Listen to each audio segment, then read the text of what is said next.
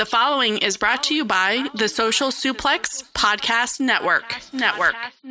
This is Scorpio Sky, and you are listening to the Keeping It Strong Style podcast, and it is the best. Yo, this is Rich Latta from One Nation Radio. This is brought to you by the Social Suplex Podcast Network. We present to you the Ace of Podcasts, Keeping It Strong Style.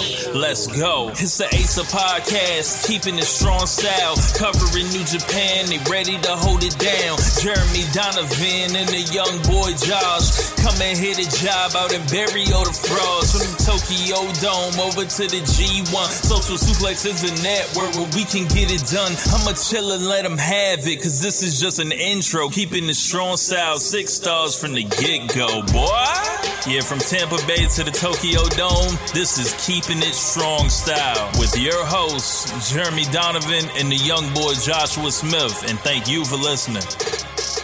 Welcome to Keeping It Strong Style, the ace of podcasts on the Social Suplex Podcast Network. Jeremy Donovan here alongside the young boy Josh Smith. On today's show, we'll be discussing nights 4 through 7 of the G1 Climax 28, as well as covering all the latest news in the world of New Japan Pro Wrestling. You can support our show and network by subscribing on the podcast app of your choice and leaving a rating and review. You can also get all the podcasts and columns at socialsuplex.com. Go to socialsuplex.com/subscribe to sign up to get the podcast and columns delivered directly to your email inbox. Also, make sure to check out our friends at purerezuroad.com. A lot of great Puro content up on that site. All right, young boy, G1 Climax, nights 4 through 7. Yeah, man. So, real interesting. I don't know. I woke up this morning, and like I had a good night's sleep and everything like that, but I woke up so tired and like lethargic, and I'm wondering if it's from the G1. Like, I don't think it is, because these shows have been phenomenal. I was listening to Observer earlier this morning, and I guess over the weekend he was saying like he likened watching the G1 to like eating steak. Yeah. And he was saying like, you know, like you can't eat steak, you know, for every meal, because eventually like you'll get sick, you know, that sort of thing, if you eat like red meat. Yeah. But he's like, man, this is kind of like steak. Like you don't really get sick of it, you know, because it's so good. And, you know, sometimes it is a little bit of an overload, like 4 days in a row, which is what we basically just went through. We were like boom, boom, boom, boom, boom, back to back. But the tournament's been so good, and like all the matches, I'm wondering like a little bit if it caught up with me, or maybe I'm just tired and it's unrelated. Like, yeah. I am so tired today. I have no idea. I even came home and took a nap, and I'm still like feeling lethargic. But this tournament has been freaking awesome, man. Yeah, man, it's just been definitely a great change of pace just overall in wrestling in general, especially if you've been watching other products. What would you be watching? Hey, man, I try to keep up with everything. Like, why? If you're listening to the show, why would you watch anything else? No, actually, you know what's funny is I went out, what was it, Saturday night? Yeah, I went out Saturday night, and I was with my boy Reggie, and I ran into this kid, and he's training to be a wrestler, and I won't mention any names, but he's training at one of the local schools, and he's like, I don't like modern style wrestling. And I was like, why? I was like, modern style wrestling's great. And he's like, I'm a throwback, you know, and my trainer's a throwback, so we're trying to merge that into the new school, you know, kind of change the game. And I was like, oh, that's cool. Like, you know, he's like, what do you watch? And I was like, oh, me? I was like, I watch everything. And he was like, yeah, like what? And I was like Purerezu, Lucha Libre, Shoot Style, like 70s and 80s, freaking World of Sport from England, like Brazilian freaking fake fighting when they were monsters, you know, Joshi, you know, modern indies, WWE product, pretty much everything from the 80s, freaking All Japan. Like, I was like literally like catch style over in Europe. He's like, do you know what catchers catch can is? And I was like, Yeah, man, I love Catch as Can. I was like, Josh Barnett, Billy Robinson, freaking the Snake Hole Pit. And, like, I could tell he didn't know what I was talking about. Yeah. And I was like, yeah, I love catch wrestling. And he's like, yeah. Oh, my gosh, dude. Yeah, it was an interesting night. It was a really, really, really interesting night. Yeah, man. Also, keeping up stuff on TV, also going to live events in the area. Rich and I were at Shine 52. Yeah, he knew who you guys were. He saw a picture of you. He's like, I know these guys. And I was like, yeah, we're out here, man. Yeah. He's like, you should meet all these wrestlers. I was like, we know all those We know all these people. I was like, we know all of them. He's like, oh, you have like 400 friends on Facebook. Like, that's cute. And I was like, yeah, we just started the Facebook. Like, that's not even how we draw people that listen to this show, man. Like, what? Oh my gosh, that night was a little interesting. Yeah, so let's stop wasting time on jobbers and move on to... And bury all the frogs. But no, I said that to say this, like, we watch everything, but I will say that, I've never watched an entire G1, so I cannot sit here and say, like, this is the best G1. And you know what? I don't think necessarily it is the best G1, but I mean, it's up there, man. With the amount of quality matches that we've already gotten, and we're only 7 nights in, man. 7 nights, and you know what? I am so proud of me and Jeremy. Before we move on, I just want to say this: we have not gotten behind a single day. Dedicated AF, like we are on this. Dude, crap. Yeah, man. We've been even watching the undercard matches. Yeah, and before we move on, let's talk about that real quick. So we're not going to do a full review of the undercard matches, but I will say this: watching the undercard matches during the G1 Climax is so refreshing if you're a New Japan fan, and it is so much easier to get through than, say, like a Kazuna Road Tour or Road to New Beginning. Mm-hmm. And why do you think that is, Jeremy? Well, because on the normal Road 2 shows we get a tag match, and we get that same tag match over and over and over and over and over and over again. Yeah, you got these feuds going, and maybe it's like Chaos versus Suzuki-gun. So you're getting like the same tag matches. You'll get Taichi, Asuka, and like Taka against Yoshihashi, Goto, and Yano. Over and over again. And I think that's been one of our only, like, we don't have a lot of criticisms about, although I'm sure there's going to be a lot we'll talk about during this tournament. But that is one of the things where, as a fan, we always talk about how you get rewarded watching the Road 2 shows, and you do. But you also have to go through a lot of monotony. And with this is great, because all these guys that are in the tournament, they're teaming with, whoever they're teaming with in a tag team each night, but they're facing a different tag team every single night. Right, so the tag matches are fresh. You're not getting the same tag match every night. New tag matches. Yeah, just like how we're getting matches during this G1 that we've never seen. We're getting tag matches we've never seen. And granted, I won't tell you that a single tag match I've seen during this tournament has been blow away. There's nothing. I wouldn't rank any of it very high at all. But it's fresh, it's new, everything is solid. Everything's more than solid. It's pretty good. And they're pretty quick too. They're quick, they're like 8 minutes each. So they're getting in, getting out. And they're forwarding the storylines for the matches the next night. Yeah. So every single one of them kind of does have meaning and there's significance to it, which is very interesting. And they're also kind of planting seeds for future stuff. Like the World Tag League? Yeah, like GOD.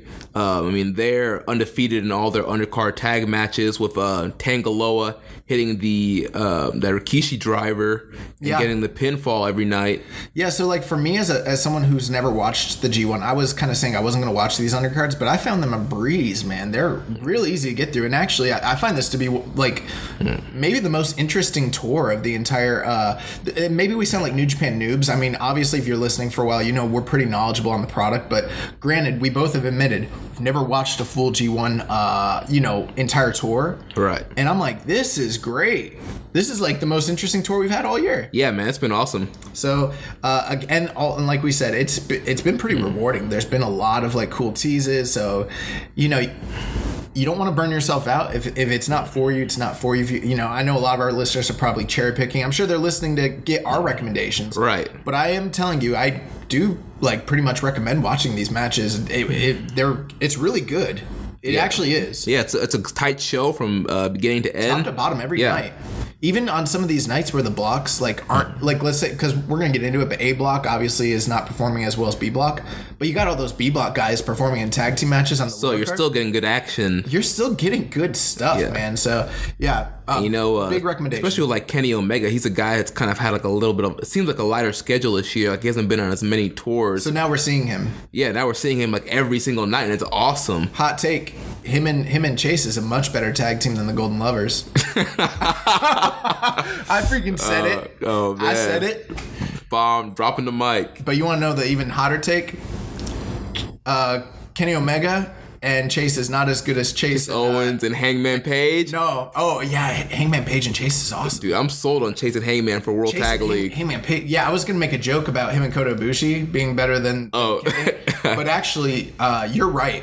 Hangman Page and Chase Owens is a great tag team that I'm like, put them in the freaking World Tag League and give them a run. Yeah, and we've heard on commentary they've been saying Chase has been trying to politic and get him and Page lined up for the World Tag League. Yeah. So that would be great, dude. If you got Owens and Page, but Young Bucks, dude, I'm actually looking forward to World Tag League this year. There's other guys too that I think these undercard shows have been like beneficial to that aren't in the G1 but maybe are right on the cusp, like Hinare, David Finlay, my boy, what's the young boy that I like that's in the Narita? Ren Narita is jacked right now. Yeah, he's man. Huge, vascular. Look at him now. Yeah, he's getting jacked. Who else? Chase Owens, obviously. Yeah, he's dude, Chase has been doing great stuff. Desperado, like Taka. It's been really, Taka and Sabre. I like that team. There's been a bunch of guys that are not in the G1 that are on the tour that I'm like, this has been really good for them. The C Block guys. Yeah, the C Block. Oh man. So let's get into it, man. So we're gonna do this a little different than normal, right? Yeah. So we're not gonna go night by night by night. We're gonna look at each wrestler and kind of see how they've been doing in the tournament and kind of like how their path has been so far. Through nights 4 through 7. So we'll start in the A block. Oh, we're going to talk about the matches, right? Yeah, we're going to talk about the matches, yeah. Great. Just not like night 4, all night 5, all night 6. Okay. So we're going to start off with the A block. And right now, Switchblade Jay White is in the lead at A block. He has 3 wins, 1 loss, with a total of 6 points. So what has been your overall thoughts on Switchblade Jay White in this tournament? Mixed. Very mixed, although I'm almost inclined to say he's the performer of the A block so far, but I'm not quite there yet, and there's probably reasons why, but from a kayfabe perspective, you gotta go with Jay White, just because he's got a win over Tanahashi and Okada back-to-back. But with that being said, I think we kind of gave our reviews of those matches last week and, kind of the drawbacks with all the interference and things of that nature. This over the past 2 like block nights for the A block that we're covering, he wrestled.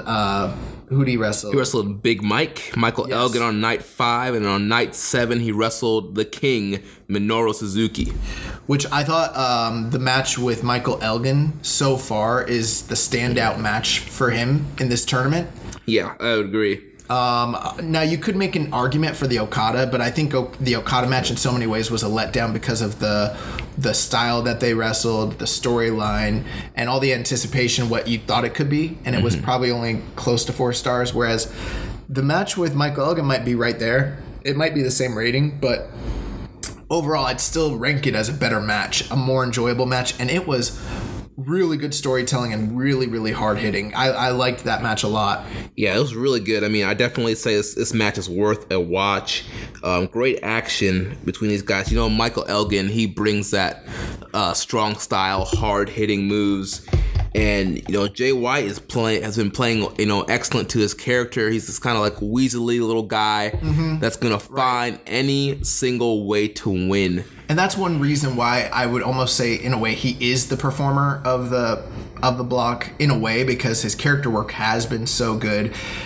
His story arc is, in a way, the most compelling. And even though he's still doing a lot of the cheating, it's not as egregious as those first 2 nights. And it hasn't had to be, because they're portraying him to be on the same level as a Michael Elgin or who else did he wrestle? Suzuki. Well, he got killed by Suzuki. Yeah.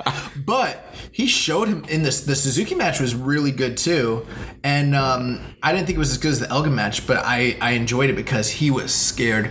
He was so scared. Oh yeah, of I mean Suzuki. the whole game plan was like keep away. Like he tried like running away from Suzuki the whole match, and that was the whole story. Like trying to play like as much defense as he could from Suzuki, but then eventually when Suzuki got close range, it was game over, man. Even the night prior when they were in the tag match against Desperado and him, he was teaming with Sho, and like basically like it got to a point where he's standing on the apron, he's about to come in, and Suzuki's just holding Sho in the gotch, and he's just looking at him. Yeah, like, are you gonna come save? Are you gonna come save this man? Gotch pile drives Yo. Covers him, just looks at him, and like he literally is so scared he will not go in to save him. Like I haven't seen something like that since like Austin was too afraid to save Triple H as the 2-man power trip when Kane and the Undertaker were beating him up in 01. So I was like, this is really good storytelling. I also liked how during the tag match with Yo the night prior, he started calling him Komatsu. Yeah, his young like, good job, Komatsu. His young boy name, which is pretty disrespectful to call somebody once they've kind of graduated and gotten a gimmick. Yeah. So the crowd knew that and was like, well, the thing is too is like Komatsu's his last name, and or maybe it's his first name. I don't know. I'm not great with that thing, but you know, Rocky like really did well on commentary being like, you know, none of his friends call him Komatsu, we all call him Yo. He's like, that's like really disrespectful for this guy to do this. And like, so there's still the building tension between Rocky and, you know, Switchblade, which is one of the reasons that he's been so compelling. Oh yeah, I mean, you see a lot of times in his matches, it's like, is he gonna back up Jay White because he's Chaos, or does he hate Jay White that much that he doesn't want him to win? Yeah, so I think that that's been a really interesting aspect of the story. The match with Suzuki, he ended up taking a pinfall loss. He ate the gotch. Yeah, man, he ate that gotch pile driver. But he was close to winning many times during the match, even though he kind of got killed. Yeah. They showed him to be as competent as anyone else who wrestles Suzuki in this day and age. I mean, nobody has an easy night of Suzuki, period. Like, you just don't, you know? Yeah. Like, no one's ever going to, like, eat up Suzuki until he's washed, and he's still, and at his age he's not.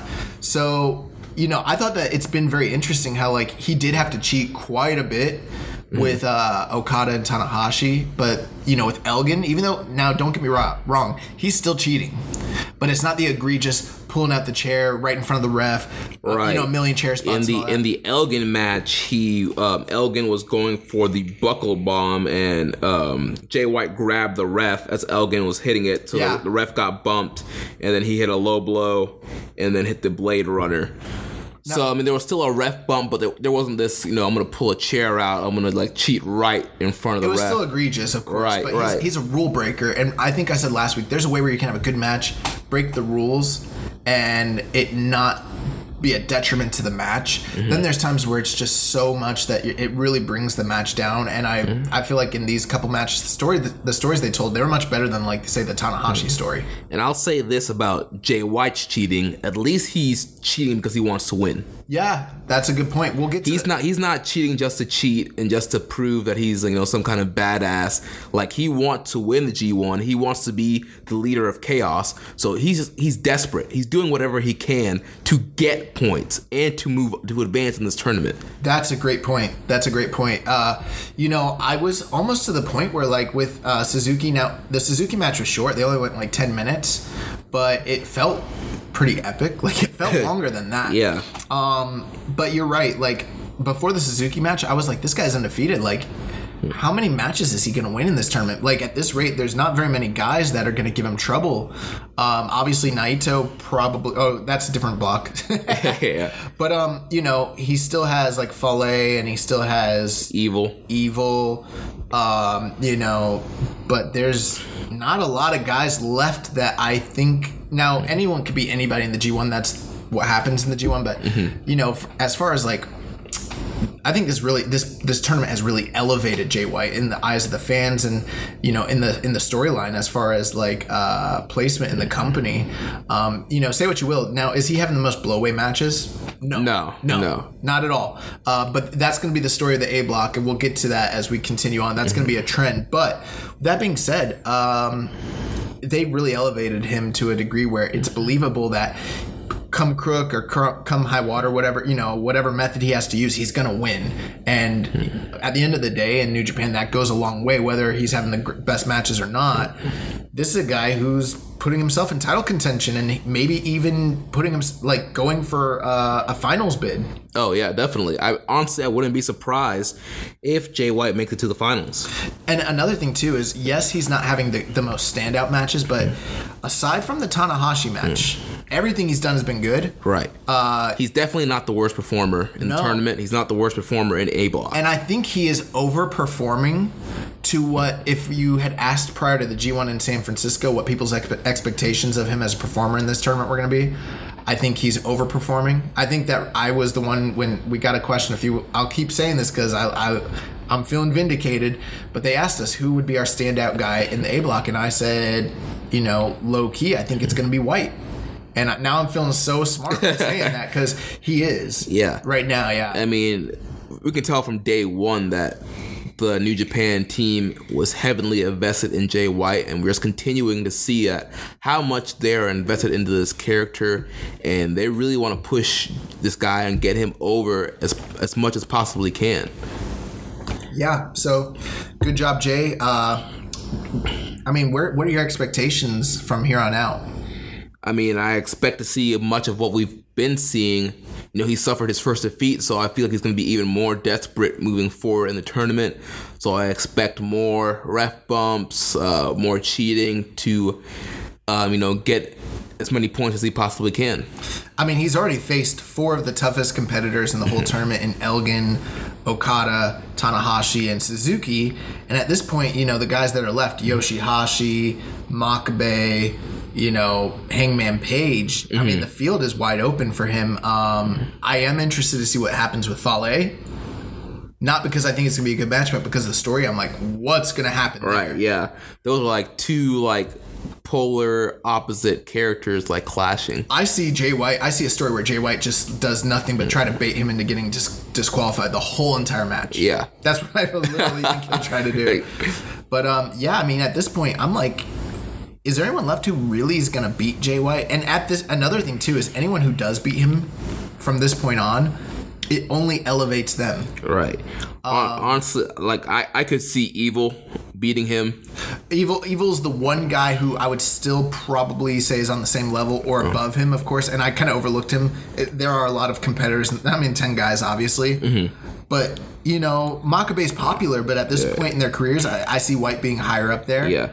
I could potentially see Hangman Page beating him just because Jay White already beat him at Strong Style Evolve, so Hangman could get that win back. I could see that, but I also think it's a situation where if and when Page beats him, it elevates Page. Right. So that's a good thing. The way they booked this from this point forward, any loss that Jay White takes, which I'm sure he's going to take at least 1 or 2 more, hypothetically, maybe more than that. I don't know how many he's really realistically going to wind up with, but he's going to have at least 1 or 2 more losses.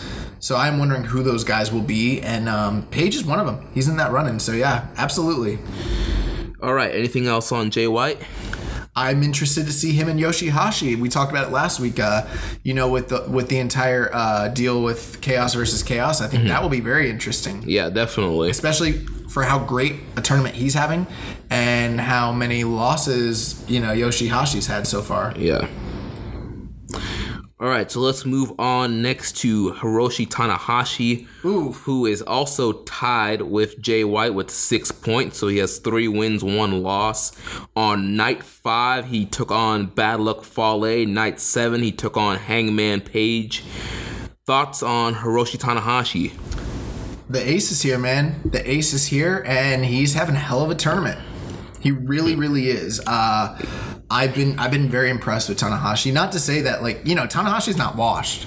Right. I mean, it always seems to come around every year. People are like, Tanahashi's washed. He's too hurt. He just needs to go home and, take a long break. But he comes out here and proves that he's still in peak condition. He's still on top of his game. And he's capable of having great matches. And that's what he's been doing throughout this whole tournament. Yeah, every year Like you said, he always gets in ring shape. I listened to a interview that he did earlier this year when he talked about how he has like off season, and then G1 season, and then Dome season. So, and it, like kind of the in between is when he's like kind of taking it easy, but then when G1 comes up, it's serious business, and he's been fantastic, man. You know, the match with Suzuki, and then the match with Suzuki has been one of the standout matches of the tournament so far. The match with White, we had our criticisms concerning that. We talked about it. But, you know, talking about these matches with Fale and Hangman Page, I thought the match with Hangman Page was really, really good. Yeah. They went 12 minutes, and that match it wasn't too long, wasn't too short. It was like just that sweet spot. Yeah, it was perfect. It was I like this match better than their Honor United match they had on the Ring of Honor tour. I didn't even see it because that tour sucked. Yeah, we've been kind of critical of Ring of Honor this year, but yeah, this match was Handsome Battle. It was the Handsome Battle, the G1 Handsome Battle, so that was kind of cool. I thought that this was great. Hangman Page looked great in that match too.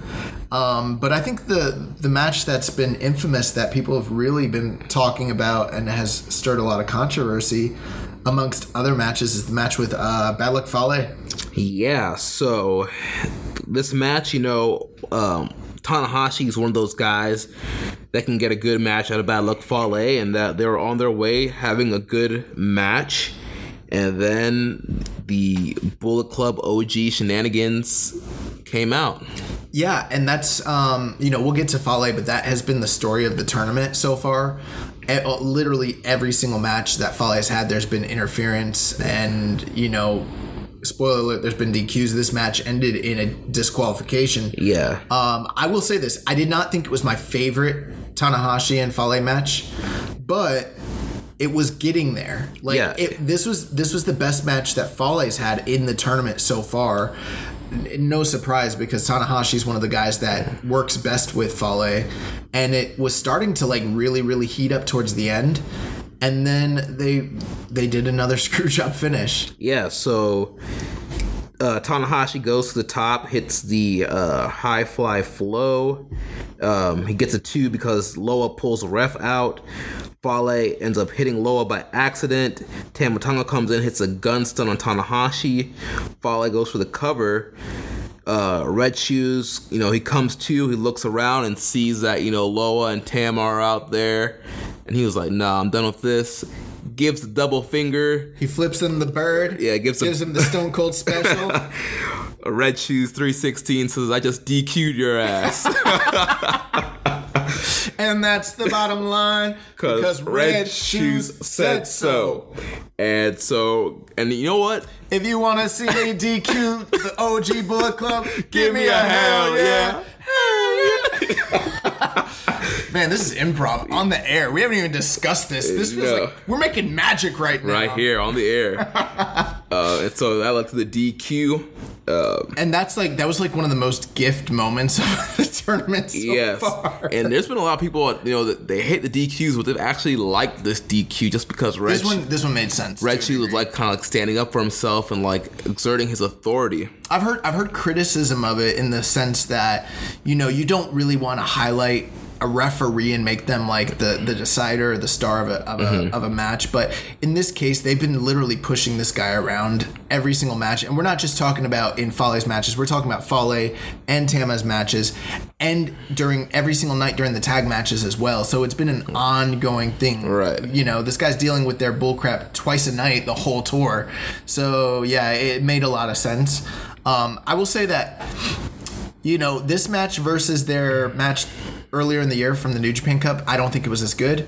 I did not think it was as good as their match from the G1 last year, which I really, really... I thought. Yeah, that was a great match. That's where Tanahashi won by countout, right? You know, I can't remember if he won by countout or not, but I do remember that match being really, really, really good. This one had, like... It's funny. I'm going to compare this to something that's interesting. Like, so if you go back and you watch 70s New Japan and 80s as well, you know, one match that is prominent, they did it at least once a year, sometimes multiple times a year, was Inoki and Andre.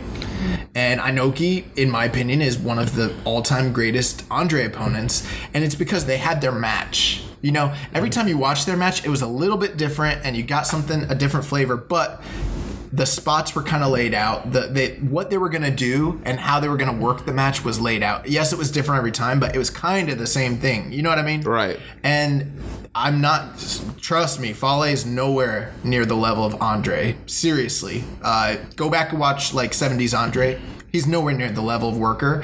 Tanahashi's Tanahashi, one of the all-time greats, but it is similar in a sense that you have a great big man and a great little man worker who can carry him to a really, really good match. And I feel like this is very similar. And when these two guys match up, it reminds me a lot of the Inoki Andre matches to a degree. Yeah, that's a great analogy.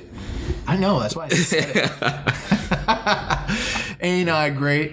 We got to get a Jeff Jarrett reference in on the show today. Go Double J. But but I will say this. Tanahashi still has quite a few matches that get me excited. I think him and Evil. Yep. Him and Makabe. He still has Okada. Budokan. No, he already wrestled Suzuki, my bad. Yeah. I just want to see him run it again. No, Okada, man. Yoshihashi. Obviously, the Okada is going to be the last night of the tournament. That's probably going to play a big factor into who goes to the finals, of course. Plus, they already had that amazing match earlier in the year. Do you think that it was too soon to get to do the match again after the finality, of how their match seemed earlier in the year? Yeah, because it seemed like the story of that match was like that was like the last time for a while that you would see this guy going one-on-one. And then they're like, psych! Gotcha! But I was heavily expecting these guys to be in opposite blocks, but hey, I'm not going to complain having another Okada-Tanahashi match. Yeah, you know what? They did something like this after they wrestled at Wrestle Kingdom a few years back. They ended up being in the same block finals later in the year, and they wrestled to a draw that year, which ended up giving Goto, this was 2 years ago, Goto ended up going into the finals because they both ended up with a deficit of points, which is a great story. This is very similar. We had another big, seminal meeting between these two guys, and then we're going into the the finals. Now we'll get to Okada in a minute, but I think it's interesting to think that we're getting this version of Okada against Tanahashi, against this version of a streaking Tanahashi, a Tanahashi who seems to be reinvigorated against a down Okada. What that means, I don't know, but it's almost like, in a way, we just saw it a few months ago. It's like it's a fresh match.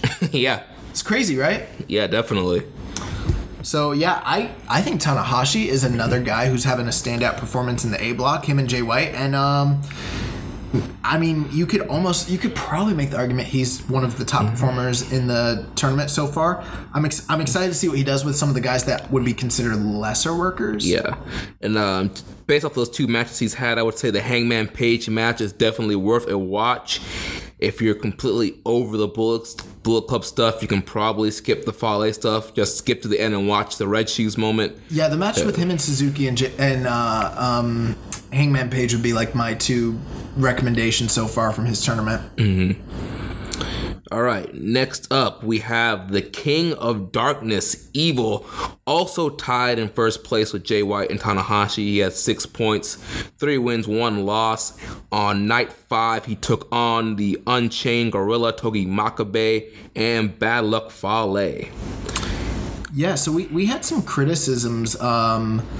Last week, some of our faithful listeners were commenting on the Reddit post, which thank you guys for doing that. Hey, if you guys are listening to this show, hit us up on the Reddit message boards. We love it when you guys do that. Oh, yeah.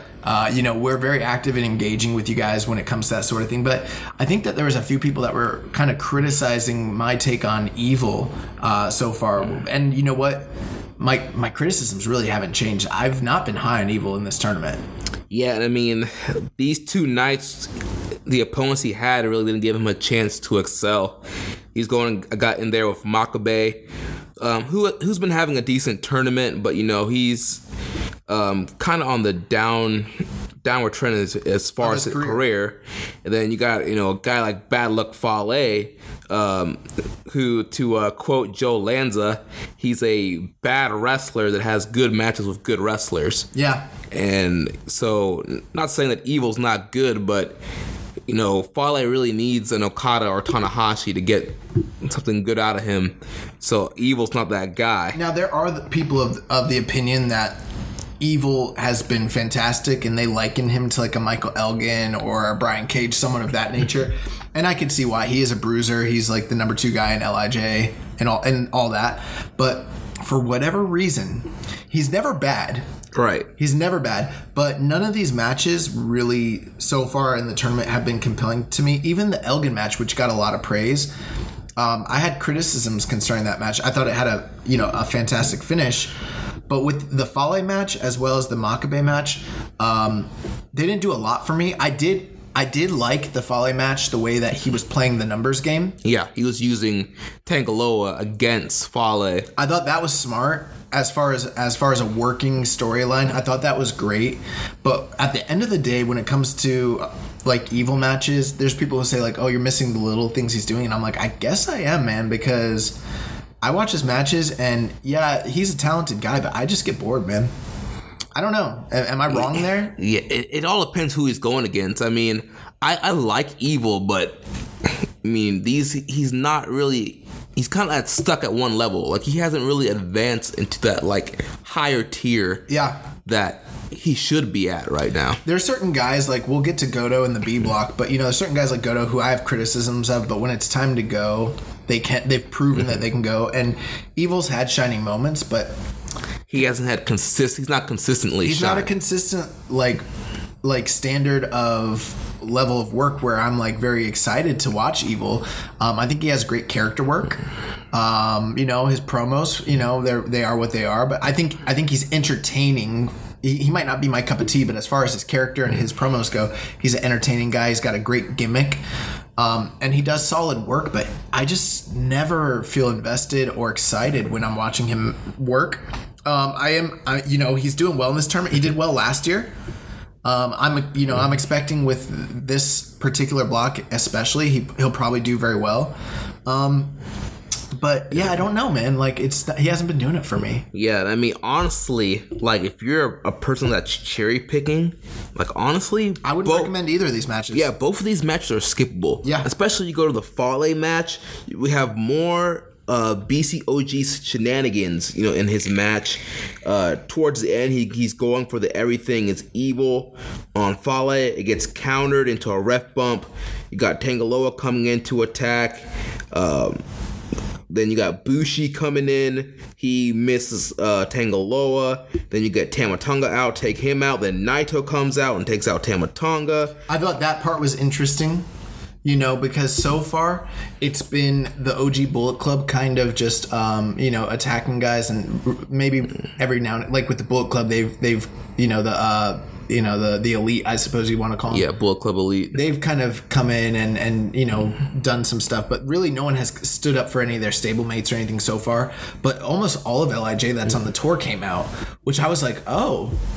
Maybe they're like teasing something down the road, potentially between the Firing Squad and LIJ. Yeah, that's what it seemed like. Well, Naito still has to face Tama Tonga. Oh, that's the next night. So yeah. While we're recording, that hasn't happened yet. But that's Wednesday night. I believe Thursday? So. Well, Thursday, yeah. Okay. Yeah, Thursday. They'll be back with B block action. That played into the storyline because we're getting that match very shortly. We already got Tama and Sonata, right? I believe. Did we? Yeah. I think so, yeah. Yeah, Sonata beat him. Yeah, too. That's right. Yeah. So, I mean, with Evil, he's a guy, just kind of going back where he's gonna probably do well points-wise, but as far as being in the A block and being in a block where people are like, it's been down, he's one of the specific reasons that it has been down. There's been nothing stand out. And, if you want, in a company that is this stacked, with this many guys, good is not good enough. I'm sorry, it's just not. He could be a standout in an indie promotion or in some other league, right? But in New Japan, because the working level is so high, and he is a good worker. Don't get me wrong, but good is not good enough. You have to be great if you want to be one of the greats in this company. Right. We're talking about a company. If you want to, take your spot in the top 4 guys, you gotta elevate your game, dude. You want to be in the top 10. You got to be right now, like you have to be an almost all-time great worker just to crack the top 10. Yeah. Just to be considered. And this is your opportunity. Don't get me wrong. Like you've said it before, he's working with guys that maybe aren't the best, but like that doesn't hold back a Hiroshi Tanahashi. It's not holding back Jay White. So why is it for Evil? I don't know. He's a guy that we've accused of being lazy in the past too. Mm-hmm. Is he not? Yeah. There are times where when the occasion, I've said this time and time again on the podcast, when the occasion's right, he will rise to the occasion. And that's all well and good. But there are times when he's lazy. He relies on like that he does his match. The chair spot thing with the baseball chair spot he does. He does his match, and that's what he's been doing this whole tournament. He does his match. I did kind of think that the Fale match was kind of interesting, but I thought the Makabe match was by the numbers. I thought the Yoshihashi match was by the numbers. I thought the Elgin match was by the numbers, except for there was some interesting arm work and Elgin working super hard, and then they had a hot finish. Yeah. So Evil's not really doing it for me, man. Yeah, same here, man. So I expect him to get passed, by the way, by Tanahashi and Jay White in the coming, weeks. You expect him to beat them? No, passed. Oh, in the points, yeah. Gotcha. That'll be interesting. Yeah, I mean, last year he ended up with 12 points, so. Yeah, and he was in a tougher block, too. Yeah. So I could be wrong, but there's a lot of guys who are down right now that need wins, and he's some of the guys they're facing. Mm-hmm. I expect him to take some pinfall losses. All right, so next up, Big Michael Elgin. He has 4 points, 2 wins, 2 losses. On night 5, he took on Switchblade Jay White. Night 7, he took on the Headhunter Yoshihashi. So we already talked about the Jay White match. Big recommendation. That match with Yoshihashi was good. It was very, very good. And it was the match of what night was that? Night 7. It was the best match on night 7. And it was the opening tournament match that night. He had an opener with Hangman Page that was the best match of the night. And then now he's had a opener with Yoshihashi that was match of the night as well. A lot of people liked the Evil match, which I thought was the lowest of his matches. And then the Jay White match. Michael Elgin, I think that you and I the other day we were talking, and I know I've said a few guys are doing well in the tournament, like like Tanahashi and Jay White, but when it comes to bell-to-bell action, right now, I think that for sure the performer of the tournament 4 matches in is Michael Elgin. Yeah, I mean, this guy has been having... He's on fire. Solid matches. For the A-block, I should say. Yeah, for A-block, yeah. He's been great. That Yoshihashi match... They got me, bro. How many times while we were watching it did I say, this is going to be it? This is going to be it. Yeah. This is going to be it. Yeah. And I'm like, oh. And, I criticized him last week because of how many finishers he does. The multiple power bombs he does. I still stand by that. But... And you had a very interesting comparison. You compared Michael Elgin to Dolph Ziggler. I said that while we were watching the other day. Both these guys, they have these, big signature moves that should be finishers, but they can't finish guys with them. Yeah, I was critical of the Yoshihashi match. Now, don't get me wrong. I enjoyed the heck out of it. Yeah. I was really blown away at how good that match was. And, we always talk about, when Yoshihashi steps up and has great matches, and this was one of them. So take nothing away from Yoshihashi. The guy's doing good. But Yoshihashi is at the bottom of the block. Yoshihashi had 0 wins coming into this match. And Michael Elgin hit him with all of his big signature or finisher moves, pretty much. All of them. And he couldn't pin the dude. Now, there's some people that probably watch a match like this and think it shows you how hungry and how determined Yoshihashi is and that he's not quitting. But I think that is backwards thinking. I don't think it's actual good psychology, because what it shows to me is Elgin, a guy who I think should be in title contention. That's how good he is. Yeah. Can't put away Yoshihashi. And it wasn't even like a schoolboy or a roll-up. Oh, he got pinned. He beat him with karma. Yeah, he pinned him clean. Yeah, Yoshihashi pinned him freaking Yeah, with his finish. Yeah, the karma. And he was getting ready to go for the freaking... Burning Hammer. For the Burning Hammer. and Yoshihashi probably would have lost if that hit, but he flipped out of it and, did his thing. But that's what I'm saying. It's okay, if that's your ultimate finisher... You have to pull it out for Yoshihashi? That's a problem. Yeah. I remember you know, we don't talk a lot about WWE, but just for comparison's sake, I remember being, and you were there too. Do you remember that Raw in 2013, the first Raw of the year, where they did John Cena and Dolph Ziggler? Yeah. And I remember watching it and watching this dude Dolph Ziggler hit him with every finisher he has. You know, like literally the super kick, the sleeper hold, the zigzag, Famouser, freaking everything. You know what I mean? Like literally everything that he does. And John Cena kicked out of all of it, hit him with one AA, and it was freaking over. And I was like, this guy is so athletic and so cool, and he's probably thinking all the stuff he's doing makes it a great match, but he just got buried.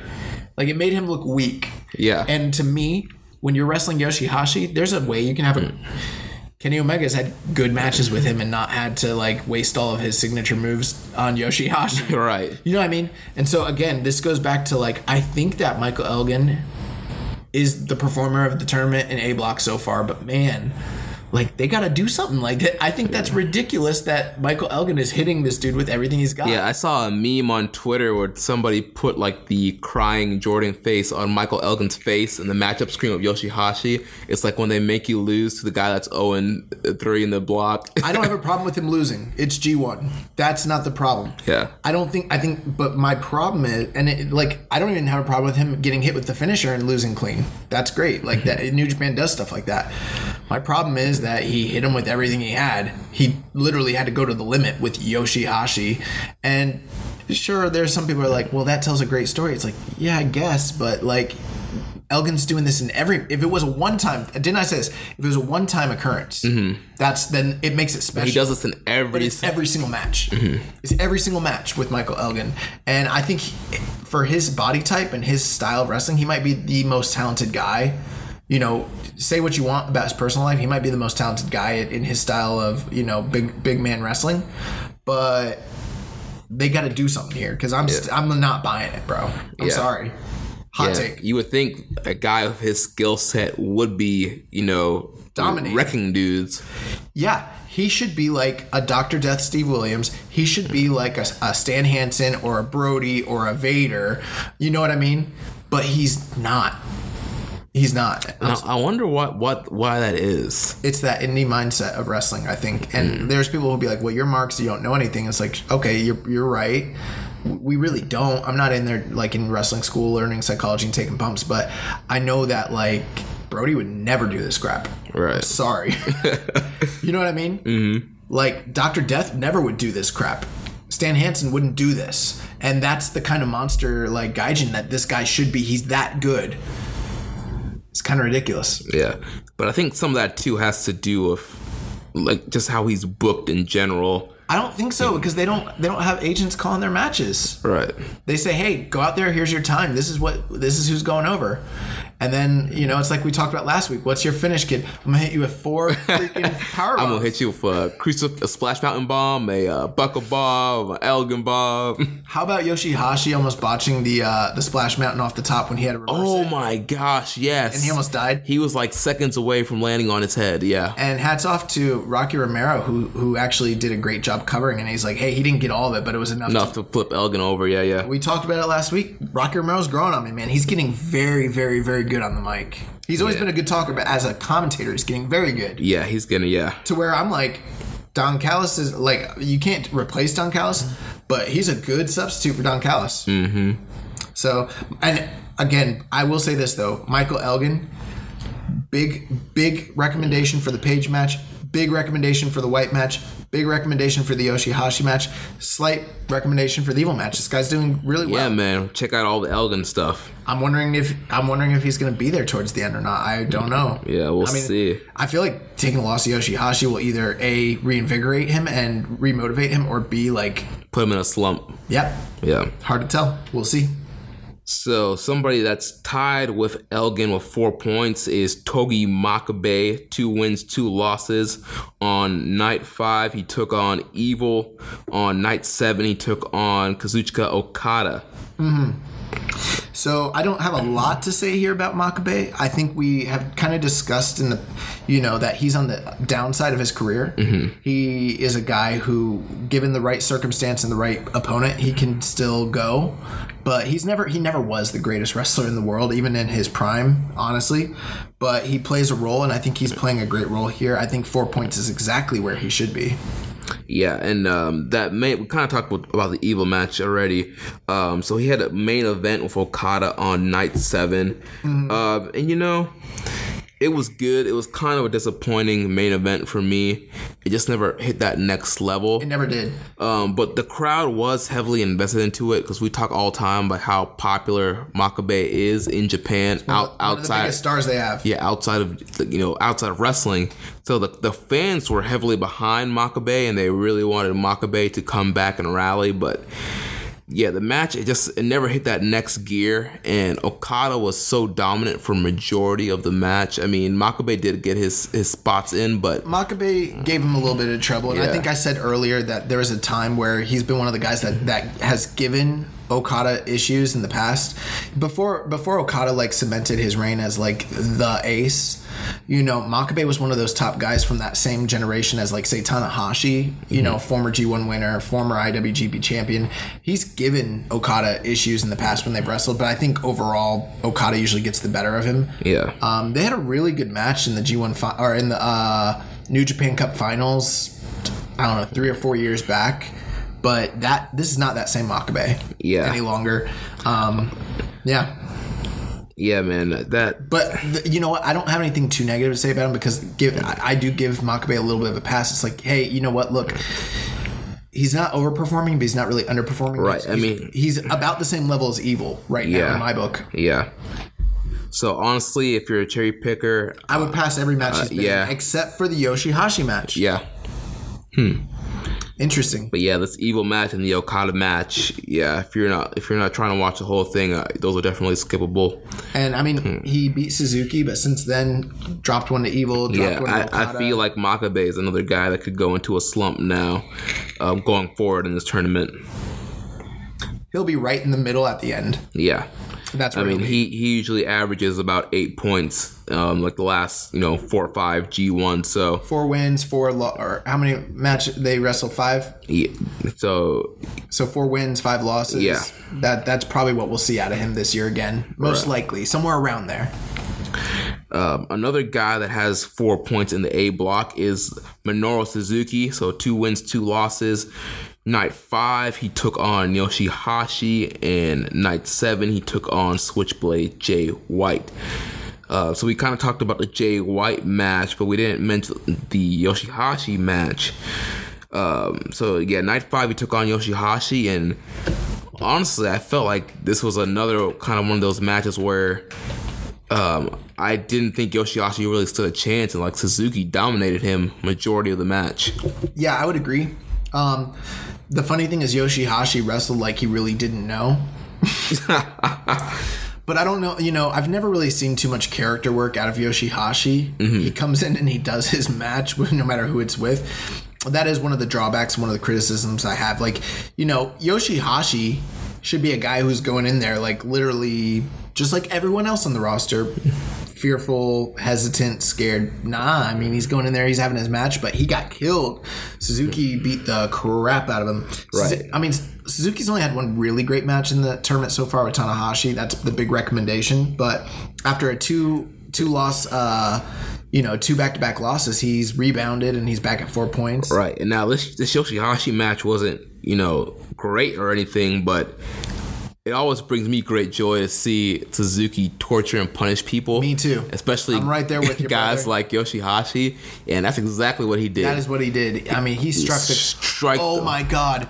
At the end of the match, when he started doing the freaking palm strike sequence, It was one of the most vicious palm strike sequences I've ever seen out of Minoru Suzuki. Yeah. I mean, and that ugly face of Yoshihashi, that expressionless, ugly face. You can put new costume on him, give him a paint job, but man, he still has that he's got the worst facials in wrestling, and man, he was getting killed. I was like, yo, they need to stop. I thought we were about to get a ref stoppage. Yeah. That's how bad he was beating him up. I was like, and Minoru was loving it. He was like, ha ha.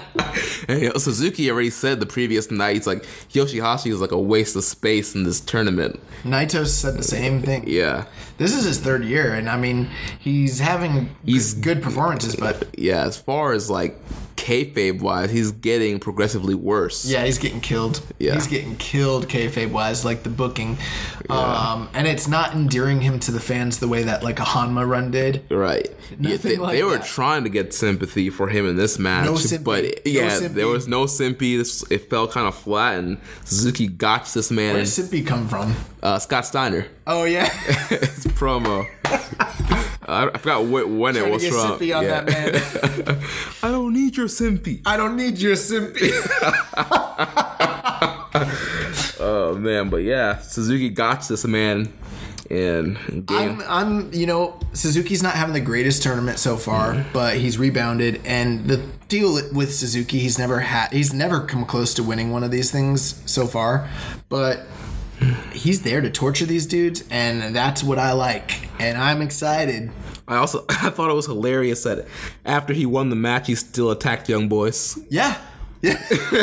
Usually when he loses, he attacks Young Boys, but he won and he still felt like hurting people, so he attacked. How about how much you marked out when he finally gotched Jay White? Oh, yes, I popped because I'm sorry, like, Jay White's cool, but he should not be beating Minoru Suzuki. So once he got him that gotch, I was like, yes!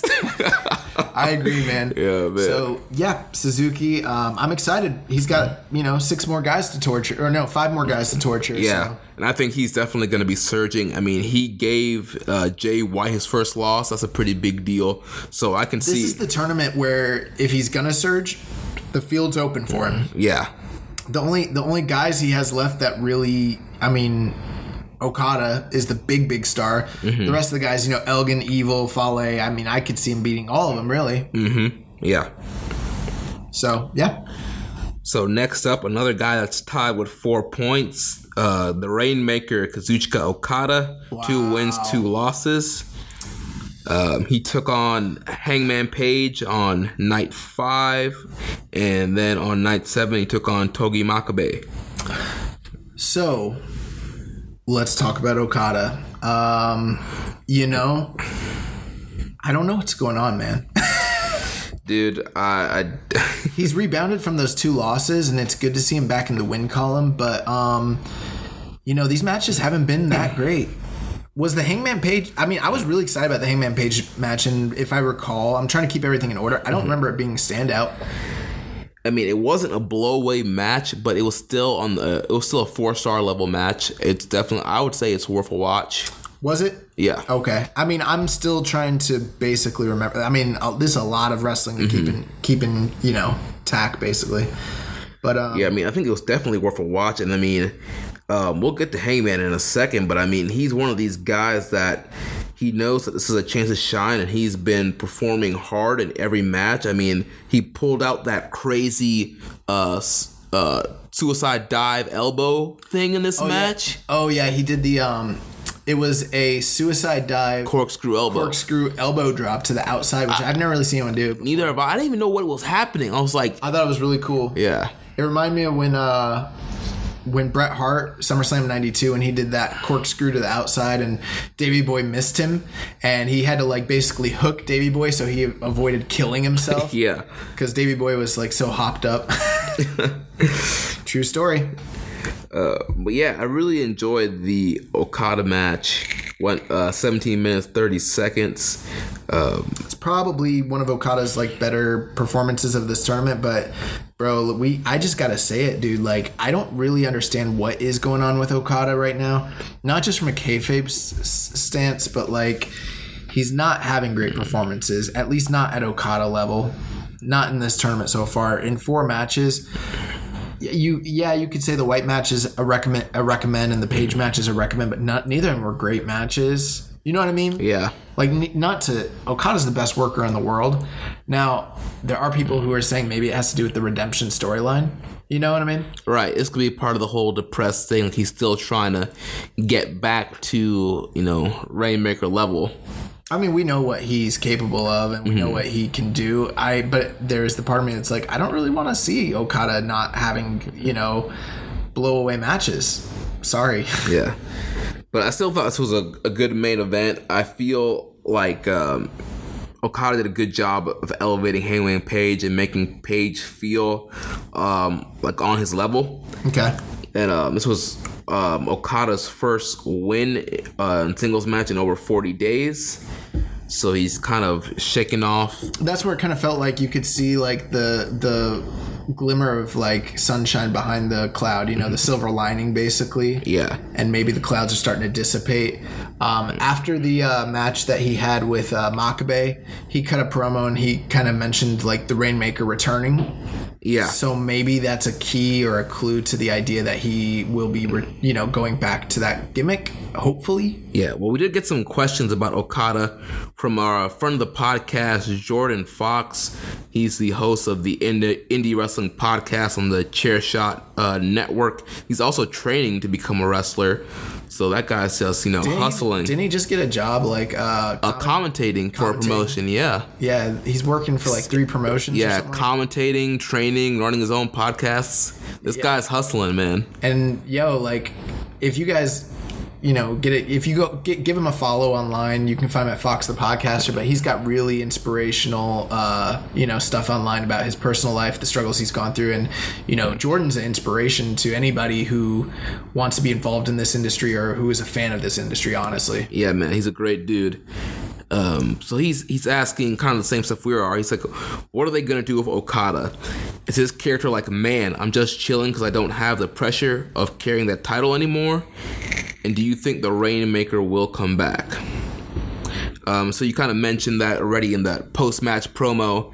He mentioned that we'll see the Rainmaker again. But I don't know if he's referencing that aspect of his character. Mm-hmm. Or if he's still just identifying himself as the Rainmaker. You know what I mean? Like, right. He might be in a delusional state where, like, I'm fine. Yeah. The Bullet Club is fine. The Rainmaker is fine, and he's clearly not. So I don't know that it's necessarily...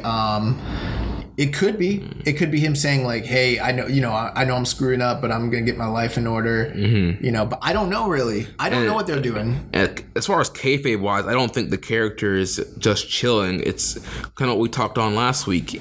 He went through this kind of depression after losing the title, and it just completely altered his mind. And he's been losing. Not only did he lose the title, he lost to Sabre at Rev Pro. He only had a draw with Suzuki. He lost the tag title match also with Sabre and Suzuki. He's been on a slump, and it's been affecting him. I had a discussion with somebody. I was on the SMC podcast, which is no longer with us, but we still support the Outsider's Edge, which is also one of the shows on our network. But I had a discussion with Rance Morris and Caleb Baldwin on SMC earlier in the year during Wrestle Kingdom. We had a discussion about, Naito and Okada, and I was like, the deal is, if Naito didn't win at Wrestle Kingdom, there's a chase that you can still book. There's a story there. But with Okada, at the time, I was like, man, it's really hard for me to see him lose the belt, because where do you go from there? If he's still the same character, without the belt, what is he? And I think that we're finding that out now. It's like, without the belt, what is he? And I think that, in a sense, they do have to do something transitional.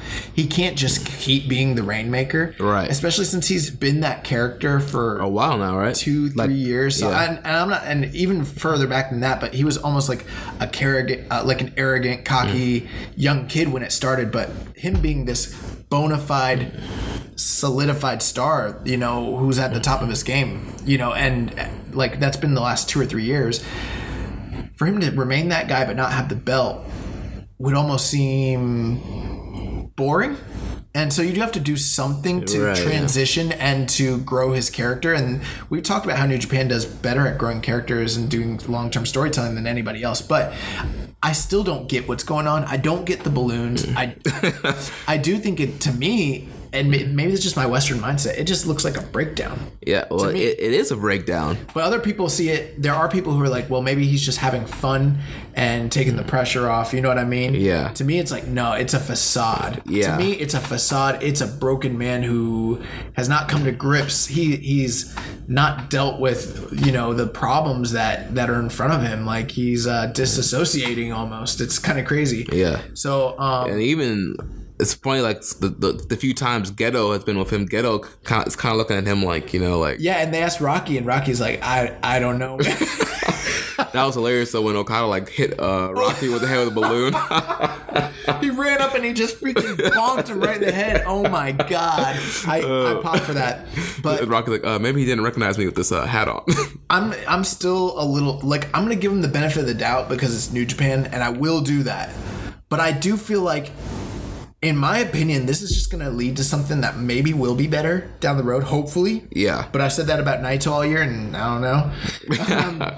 But once he transitions into whatever he's going to transition to, I feel like this will be one of those weird, like, forgotten periods of his career where it's like, remember that G1 where Okada was losing his crap and was carrying balloons around? What was that? Yeah. And everyone's going to be like, I don't know. So maybe it's a way for them to just transition him, but I don't know what's going on. I literally don't understand it.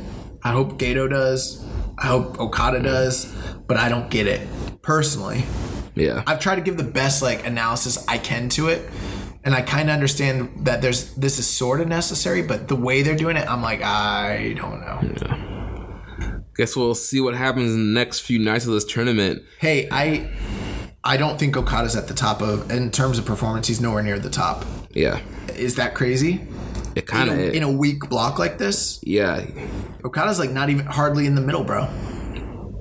I hope he steps up. Yeah. Well, there's still plenty of time, so. I mean, there's only 5 more matches, man. We're almost halfway through. Yeah. So, speaking of Hangman Page, this next guy who's towards the bottom of A block. He has 1 win, 3 losses, 2 points. So night 5, we mentioned he took on Okada, and night 7, he took on Tanahashi in the Handsome Battle. Talked about both of those matches.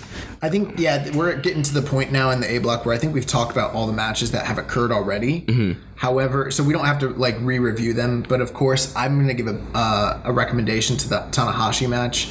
I enjoyed that much more than the Okada match personally.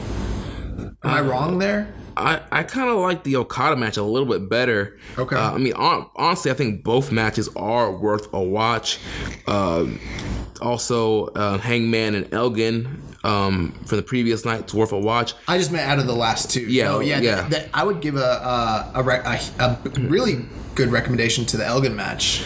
And even though I think that's been his match, the best Page match of the tournament. Yeah, and even though Hangman only has 2 points, to me, he's definitely one of the standout guys in the A block. I agree. He's been having great matches. Here's a guy. He's overachieving. He knows what a big opportunity this is, and he's taking every single chance he can get to like become a star. We were in the group thread, and I think I even made this joke last week about you only got 1 shot, do not miss your chance. Yeah. But like I said that in the group thread, I was like Page knows the opportunity that's in front of him, and he's not letting it pass by.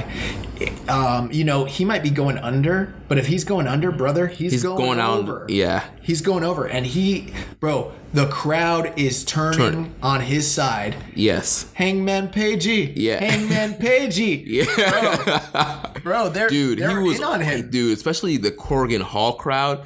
And Korakuen, that's like the smart mark crowd in Japan. Like, bro, he's getting cheered against Okada and Tanahashi. Yeah, but if those Korakuen guys cheer you, like they kind of set the pace for all the other crowds. So yeah, he's doing some good stuff and he's getting over.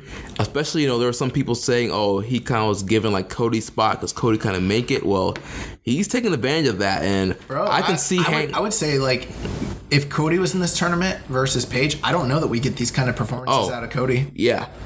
And I'm a Cody supporter. Anyone who's listened to the podcast will know that. But man, Page is a guy that fits in New Japan, and I don't think a year or two I would have ever imagined myself saying that. Same here. So, I mean, I'm so impressed. Yeah, he's on just taking things to a next level, and he's a guy that I want to see more of in New Japan and see him get more chances. Yeah. Yes. Big recommendation to Page. I would say this: out of every, you could probably make an argument for Suzuki over him, or Tanahashi over him. But in my opinion, night in and night out, the guys who are performing at the highest level are Elgin in this block are Elgin and Hangman Page. Yeah, and I'd say Elgin's at the top.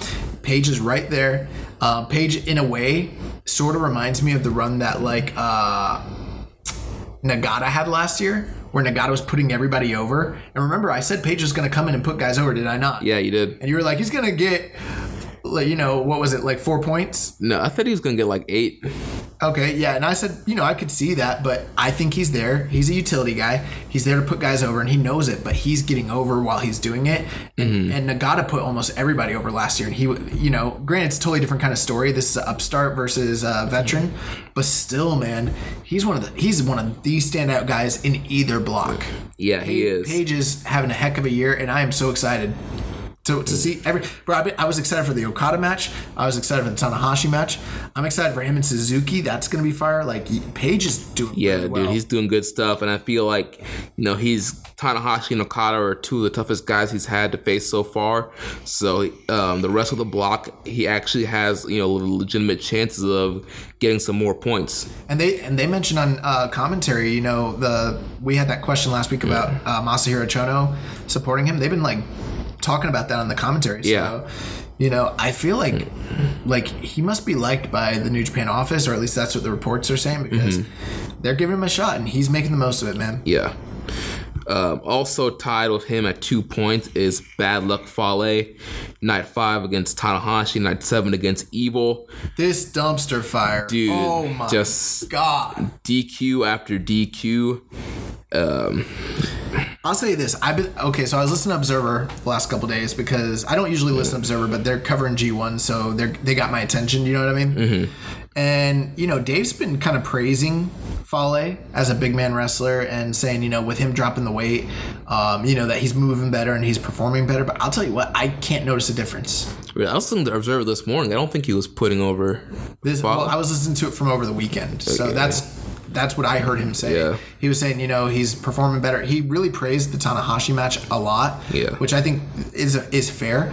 But I think there are people out there that have said, like, you know, this guy dropped the weight, he's moving better, he's got more longevity in the ring. And I'll tell you the truth, I don't see a difference. Honestly, I don't see a difference either. He lost the weight. He's moving the exact same.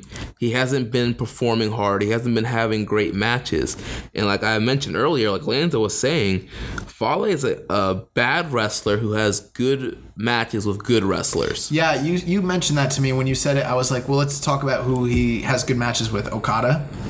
And Tanahashi. He has better matches with Tanahashi, but other guys that he's wrestled that are great wrestlers, not so much. The one that I mentioned that you said that they'd mentioned on Voices of Wrestling was the New Japan Cup Finals against Nakamura. And that match only ended up being good because he accidentally smashed Nakamura's face. Yeah, if he hadn't broke his nose and that blood was everywhere, then that match probably would... That made the match better than it had any right to be. But other than that, like, Fale, I mean, I've seen Fale have matches with, like, guys like Nagata and Makabe that I thought were good or passable. But overall, like, Fale, he's a utility big man, but he's not, like, even a great big man. Yeah, he's not. You know, and there are people out there who criticize that, and they're like, oh, well, you know, he doesn't have to be a great wrestler. You don't get wrestling because he's a great big man. It's like, well... He's not as good as Bam Bam Bigelow. He's not as good as Vader. He's not as good as, like, Yokozuna. Yeah. You know what I mean? Yeah. Like, he's not. Heck, he's not even on, like, Typhoon level. He's not as good as, like, the Big Boss Man. Yeah. You know? Ray Traylor. Ray Traylor. I could probably name a bunch of other, like, big guys that, like, you know, that I could think of. You know, Terry Gordy and stuff like that, where I'm like, he's not as good as them. I understand, like, you know, he had, like, it's his role and he's a big guy, but, like, I'm sorry, man, like, he's not compelling. Yeah. And then to take it further, let's get into this. 3 of his 4 matches ended in DQ. Are you freaking kidding me? Okay. Yeah, man, this whole... Are you kidding me? Bro, I'm getting sick of it. I know last week when I mentioned, you know, the run-ins and, you know, I was like, hey, but I didn't think it was going to be this excessive. I did not expect this. This is not what I thought we were getting. Yeah, so we got a question from Legible Toe. He said, what are your thoughts on all the BCOG interference finishes and Jay White's constant screwiness? And like I mentioned earlier, I feel like Jay White is different than the BCOG because Jay White's cheating to win. The BCOGs are just throwing away points. Yeah, I mean, I feel like if everything was as egregious as it had been with the Okada and the Tanahashi match, and it continued on that level for the rest of the tournament, I would be more down on Jay White. Yes, he is constantly he is having screwy finishes, but in the context of his character, it kind of does make sense. Yeah. And I'm not trying to do one of those things where it's I'm trying to make up for New Japan, because trust me, if he was going out there and giving Kenny Omega performances, I'd much rather prefer that. But it's not like I'm I'm not sitting here thinking this is ruining the tournament with what's going on with Jay White. It really isn't, and it is forwarding the storyline, and I am interested as a fan to see where it goes going forward. With the Bullet Club crap, with the firing squad, this is just unfound. What are they doing? It's never happened before in the G1, and it's I think that you had said that this wouldn't be as bad if it wasn't during the G1. Yeah, it's good storytelling at the wrong time. If this was happening after the G1, before the G1, at any other point of the year, this, Bullet Club interference and this whole rivalry they're building, It'll still get criticism, but it wouldn't be as bad. Yeah. But this is the G1. People are here to see great matches with clean finishes. The thing is, it just literally tells you that these guys don't care at all. And I understand, the point of wrestling is to get heat. If you're a heel, that's your job. And I get that. And I'm not against that. But man, when you just tell me, when I'm watching this, it just becomes NWO crap. It just becomes late 2000s terrible WCW crap. And I'm why am I watching this? And that's the territory they're heading into. And now I'm at the point where I'm I don't even want to watch a Fale match.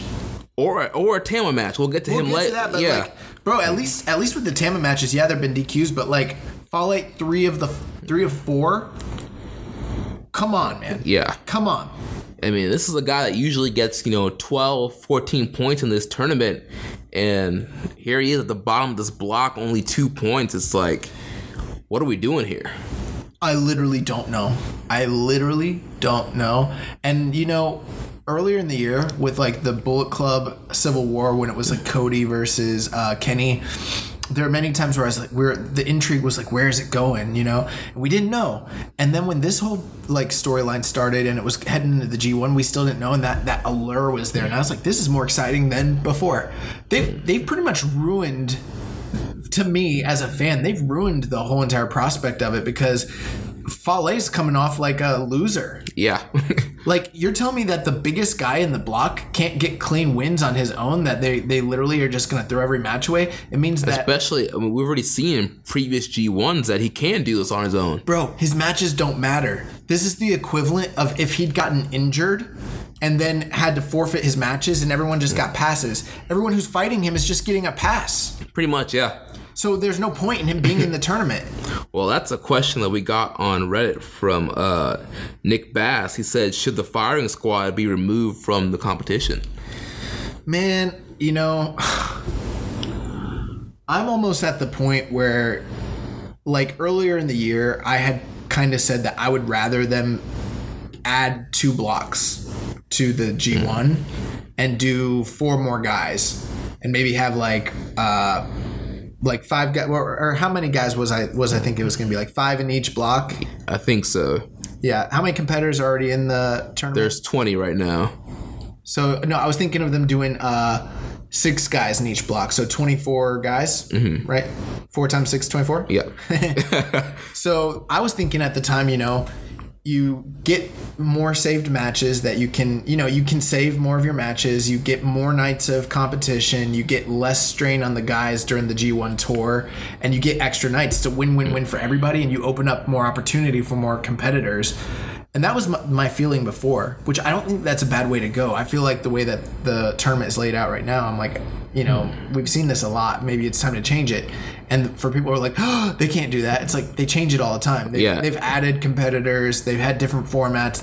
It wouldn't be the first time, and it probably won't be the last. But I'm at the point now with how watered down the tournament is. I'm they could just get rid of half these guys and do like 6 guys in this block, 6 guys in that block. That's how the G1, and yeah, you wouldn't get as many nights. So maybe it wouldn't be as marketable, maybe not as lucrative for New Japan. So maybe it's not a great idea.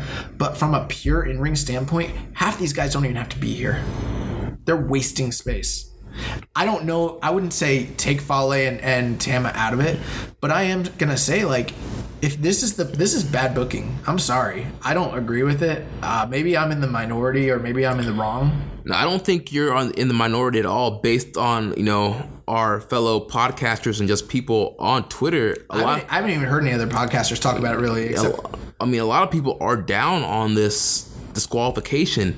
Yes, we get this was how the original Bullet Club was, and they're trying to tell a story of Tama turning things back, but I thought it was cool the first night they did it. It kind of made sense because I was like, oh, you know, they're doing it because it's Hangman, and they're forwarding that storyline because they're showing that they really don't care. They're going to send a message to the Bullet Club. But now I'm like, oh, they're going to do it to everybody. Oh, Fale's matches really don't matter this year. The only, like, one thing I will say is, like, it's kind of funny. It's probably screwing up everybody's pick'em brackets. Yeah. Literally. Dude, I haven't even checked my results in the last couple of days, but I know for a fact that Fale was a guy, I believe I gave him like 10 or 12 points. Well, historically, that's what you would give him. Right. So he's like this year's Taguchi. Remember Taguchi didn't do so hot in the New Japan? Or Best of Super Juniors? Yeah. Yeah. But this is, I mean, we don't have to spend too much more time on this, but I'm just like, I'm over it, bro. I'm over it. I think it sucks. I don't want to see Fale. I already don't like Fale's matches to begin with. Well, and now I really don't care. We got 5 more of them. I might, like, I don't know. I guess I'm going to watch them because I have to. But I will say this. Don't watch any of Fale's matches, man. If you're looking for a recommendation, just steer clear. There's nothing that you have to see here. Unless you just want to see the aftermath of these matches, you could just skip to the end. Yeah. The only one that was even starting to really be good was the Tanahashi match, and that sucked too. If you want to watch a good match between them, just go watch last year's G1 match, because this is garbage. Yeah. Dumpster fire. The last guy on this A block is Yoshihashi, also 2 points, 1 win, 3 losses. Night 5, we mentioned, was Suzuki. Night 7 was Michael Elgin. Already covered those matches. Anything else to add on Yoshihashi? Yeah, I'll say this. You know, the Evil match from earlier in the tournament wasn't standout. The Suzuki match, he got killed. If you're a sadist or just you love Minoru Suzuki or you hate Yoshihashi, that's probably a great match to watch. Yeah. But, you know, the Elgin match and the who else? He wrestled Elgin. Oh, and the Makabe match. Both of those matches are so good. This is a guy who's, like, kind of inconsistent right now, where, like, 2 of the matches are great, and then 2 of the matches are just, you know? But he's only got 2 points, you know, at this point. I was kind of surprised. Well, he kind of needed the win against Elgin. I was surprised the way he beat him so clean. Yeah. But that match was really, really good, criticisms aside. But, yeah, I mean, Yoshihashi's kind of a non-factor at this point. There's not much really to even talk about. Yeah, and I mean, he still has some tough guys left in the block. He still has to face Tanahashi and Okada. That's why I think he's just going to be a spoiler at this point. Yeah. He's almost done already. Yeah. Like, he's almost a non-factor, so... You're right. He's almost mathematically eliminated from this thing, so... Yeah. So, any final thoughts on the A block? A block, it's definitely the weaker block. Standing next to B block. I mean, there's still some good matches to watch from that tournament. The highlights, the stars of the A block are, you know, Jay White, Michael Elgin, and Hangman Page. And Tanahashi. Those are the guys that are really giving you the quality matches. Outside of that, man, it's kind of rough. Yeah, I agree. I would say so far in the A block, the match that still stands out to me as being the best match is Suzuki and Tanahashi. That was night 1, right? Night 1. Yeah. There's been some stuff that have, like, approached it, but that to me is the defining match of the A block so far. Yeah. Do you agree? Yeah, I agree. So let's get into this B block action, man. Yeah, man. So B block. So we're gonna start off with the IWGP Heavyweight Champion, the best bout machine, Kenny Omega. He is the only undefeated guy in the block. He has in the tournament. Yep, he has 3 wins, 0 losses, 6 points on night 4, he took on Goto, and on night 6, he took on Tama Tonga. So, it's Kenny Omega. I wouldn't expect any less from him. He's put on 2 classics. The Naito match, which was magic, and then this Goto match, which we already know that they can work well together from past experiences, especially their G1 final from 2 years ago. Which I really, really, really enjoyed the match, that main event match on night 6 between them. Or I'm sorry, night 4. Yes, yeah. I really loved that Goto match. And somebody who loved it even more than me was Dave Meltzer. He gave this match 5 stars. I'll say this match is definitely worth a watch. Personally, I don't think it was 5 stars. I do not think it's 5 stars. No, I don't even think it's close to 5 stars. I think I was like 4.5 on it. Right. I think that's fair. I think I was probably honestly, with how good wrestling is nowadays and everything like that, I was kind of leaning to 4.25. Mm-hmm. Not to say it wasn't a fantastic match. It was fantastic. But I didn't even think it was the best match of the night. And in fact, there's been a lot of... We'll get to it. We'll talk about Ishii and Naito. But from the same night, I came out and I said I thought Ishii and Naito was better. And I'm not alone. There was a lot of people online that were saying the same thing. What's a weird thing, Dave even said he feels like Omega and Goto that wasn't the best match they could have. So I'm like, so why did he give it 5? Bro, I feel like it's real simple. It's I know rating matches is subjective, and you don't have to put too much stock into ratings, but bro, their match from the G1 finals is way better than this, has more significance, had more of a big fight feel. It was a better match all around, period. Yeah. I don't think it's that subjective in that sense. I think if you watch the two, almost anyone who's a fan will say, oh yeah, the G1 final is better. And that one got 4.75. So how could this be 5 stars? I don't think it had enough to be anywhere close to that. I think it was a really, really, really good match. But I'm the only thing that I can think is either A, Dave's a mark. B, he's losing it. Or C, the way he freaking messed up his scale this past year has changed the relative ratings of stuff, and he's overrating stuff because he overrated everything else. Yeah. Well, that's my opinion. Yeah. Well, regardless, it was still a great match. It's a must-watch match. Dude, when Goto threw the chair at Kenny Omega. Oh, when he was going for the dive where he was going for the Rise of the Terminator. Yeah, that was really, really cool. Well, he wasn't going for Rise of the Terminator. He was going for, because Goto was in the crowd. He was going for the springboard. Oh, the springboard into the crowd. And the crowd booed the crap out of Goto. Yeah. Also, Omega did a moonsault. From the railing to Goto. In the crowd. Wiped out some young boys and Goto. I think it was smart that he had the young boys there. He was like, I'm not pulling that Ibushi crap. Yeah. Someone catch me. Narita, Yumura, get over here. Yeah. So that was interesting. But Omega's having a great tournament. Let's talk about him and Tama, because that's the match that a lot of people were waiting for. That's probably one of the matches with the most built-in hype after the G1 San Francisco going into this tournament. And, what were your thoughts, Jeremy? Because, honestly, I was very disappointed with this match. This was the semi-main event of night 6. Honestly, I felt this was a time that Tama Tonga really needed to step up and prove himself, especially in this whole storyline, to prove that he could be on Kenny Omega's level. And to me, that just fell flat. The match started where Tangaloa and Fale and Tama, they jump Omega at the bell. Then you got Chase Owens and Hangman Page making the save. Omega hits the Rise of the Terminator dive, and they fight those guys off, and the referee throws them all out. And then they start having the match, and then next thing you know, Tangaloa's back out there and trips up Omega, hits him with a chair. And then Tonga went for the chair, and he was going to do a Styles Clash on the chair, but Red Shoes kicked the chair away, and then Tonga hit him with the gun stun, and you got a DQ.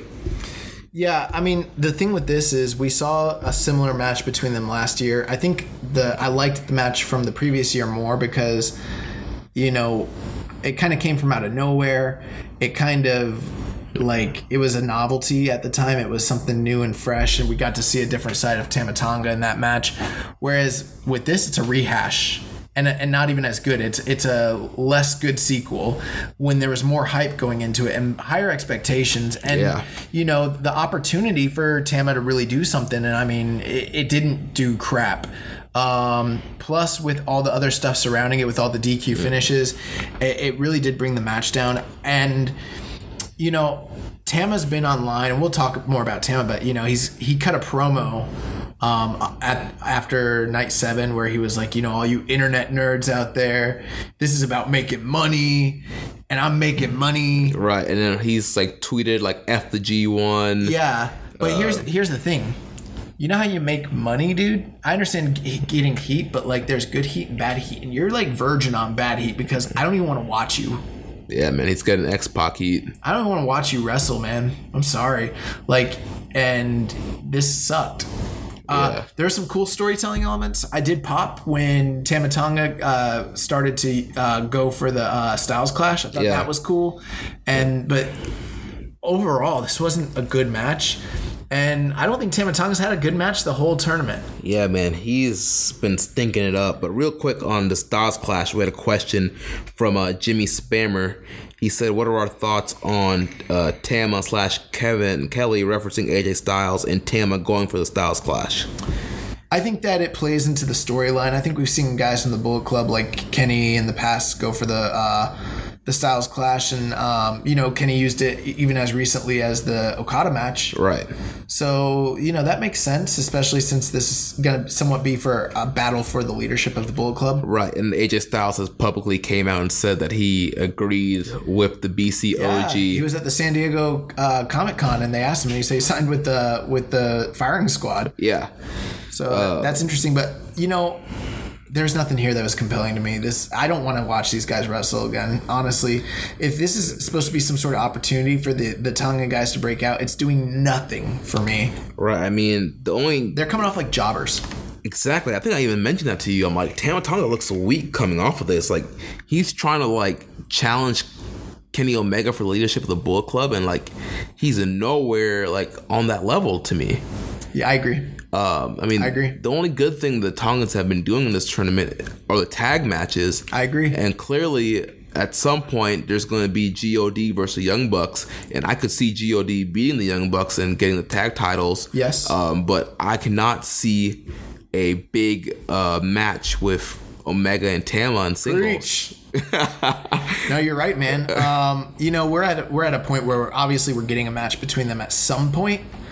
I did kind of think like this was an opportunity for Tama to get a clean win over Kenny. Right. And maybe lead to a title shot down the road. Just get a win in general. Even if he cheated to win. Right. That's why I figured he would have to cheat to win. Right. And then you get set up he gets a title match. And you set up, you know, maybe a Destruction in Kobe or something like that. And you run Omega and Tama in the main event. And then Omega, you know, gets the win back. But after this, I can't see him main eventing a show with Kenny. I'm just not feeling it. Like, I'm just not feeling it. The match wasn't good. You know, it just wasn't. You know, Tama's out there like shouting expletives, and he goes from a big spot to a slow pace. You know, that's been a constant theme of his matches. And, you know, I feel like we've been holding out and waiting for him to step up, and he's not. He's just not. I think maybe, you know, we need to come to the grips that maybe he's not at that level, period. I guess so. I mean, this was a semi-main event of this night, and it was the worst match on the card. Now, how about Kenny Omega came out afterwards and did a post-match interview? Did you see that? Yes, where he said that Tama was ruining his average star ratings. What do you think about that? Because there's people who are kind of pissed about that. I think it just kind of plays into Kenny's. You know, they've been kind of included Dave Meltzer and like being the elite and the whole like psychology thing, and like I think it's kind of funny, but to me it's a little too insider-ish. Like I feel like it's fine, but I almost feel like that'd be better for like a being the elite type of spot than like to be on a backstage promo for New Japan, being like, oh, my average star rating is down. It's like, why do you care about that? You got 2 points. Like, right. You know what I mean? But it's what I mean. Like, yeah, I think it was just Kenny just being funny. I get it, but I also think like, I don't know, the old school fan of me is like, that's stupid. Yeah. That's like, you know, Bill Watts would be freaking out. Like, you know? Jim Cornette. Jim Cornette. I almost guarantee you someone's going to say something to Jim Cornette. He's going to freak out. Goddamn, Kenny Omega, video game wrestling. What's he doing back there? Your freaking star rating? Are you kidding me? Oh, man, but... Burying the business! Exposing the business! Oh, my God. But, yeah, so... but overall, Kenny, we're only 3 matches in, so we don't have as much on him, but I'm expecting Kenny to have a great tournament. Yeah, he's been doing really well. I mean, 2 really, really good matches, and then a dud. Yeah. Next up, his tag team partner... Kota Ibushi, the Golden Star, he has 4 points, 2 wins, and 1 loss. On night 4, he took on the flamboyant Juice Robinson. On night 6, he took on Toru Yano.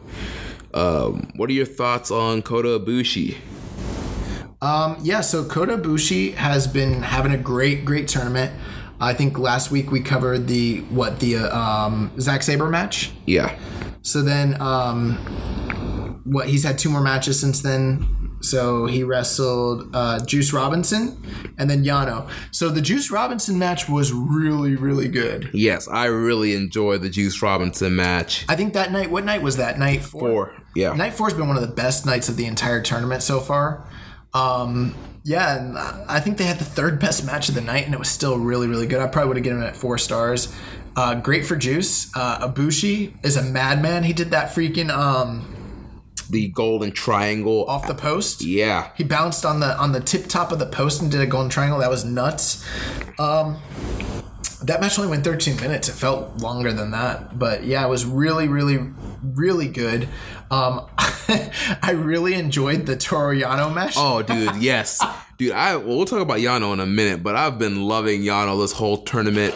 But yeah, I enjoyed this Yano Ibushi match, and actually, you know, one of our listeners tweeted us some of the backstory on Toru Yano. It's Tokyo Wrestling Fan at TWF87 on Twitter.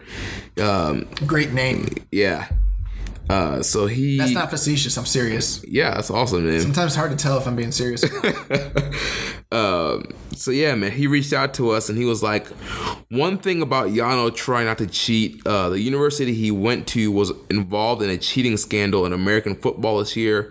So he said in the press conference he was going to try and restore their image by not cheating in the G1 and showing his amateur wrestling skill. And thank you for that feedback, because we did not know that, during last week's reviews. So that kind of adds a little bit of depth to what's going on with his character. Yeah. So, I mean, the Ibushi match, he did a little bit more cheating than he had been in the other matches. He taped up Ibushi's hands. Well, the story is he's trying to amateur wrestle, and it's not getting him anywhere. Yeah. And so the wins that he is getting, he's literally having to resort back to cheating. Yeah. So it's like, yes, he's trying to, like, turn a new leaf, but it's not working. Right. It's like he does get a little bit of advantage. He's having success with the wrestling, but he's not winning the match, and ultimately to win, he's having to go back to his heel cheating ways. Yeah. And in this match, this was like... this was one of the longest Yano matches in the tournament, or in G1 history, actually. Right, because Yano, his matches are usually like average like 5 minutes or something like that. Yep.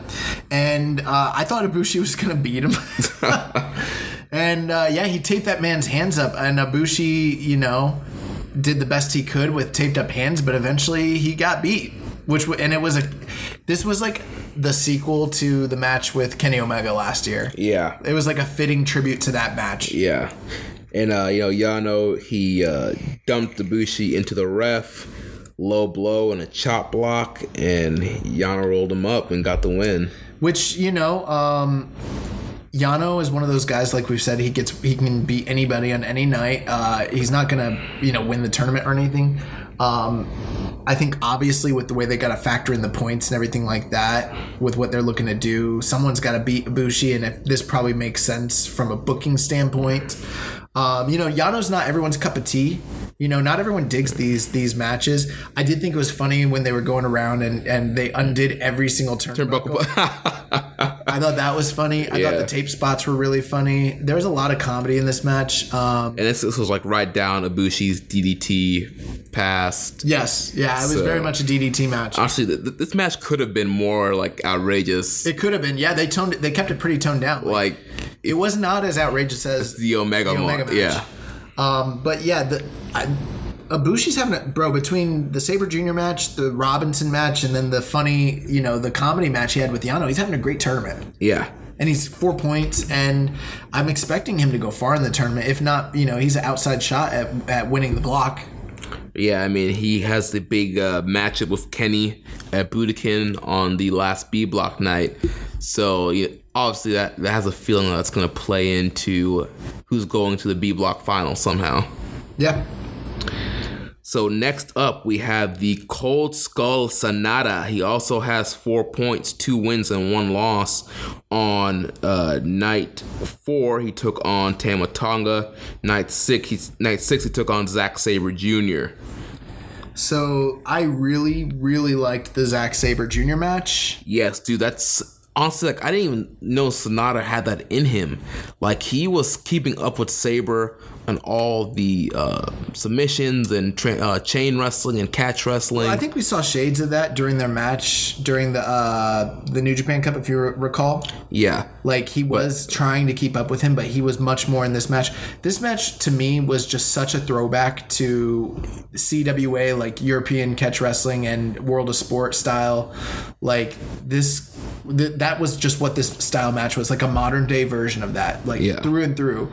Everything about it, I was watching, I was like, man, this could have been, taking place on a, Sunday afternoon in England in the 70s. That's what it really felt like, honestly. Yeah, I mean, it definitely felt like they were trying to see, Sanada, study the New Japan Cup match and came back with a game plan, because if you remember the New Japan Cup match, Sabre pretty much whooped him that majority of that match. Yes. So Sanada was holding it down here and going hold for hole for Sabre. They had that spot with the full Nelson.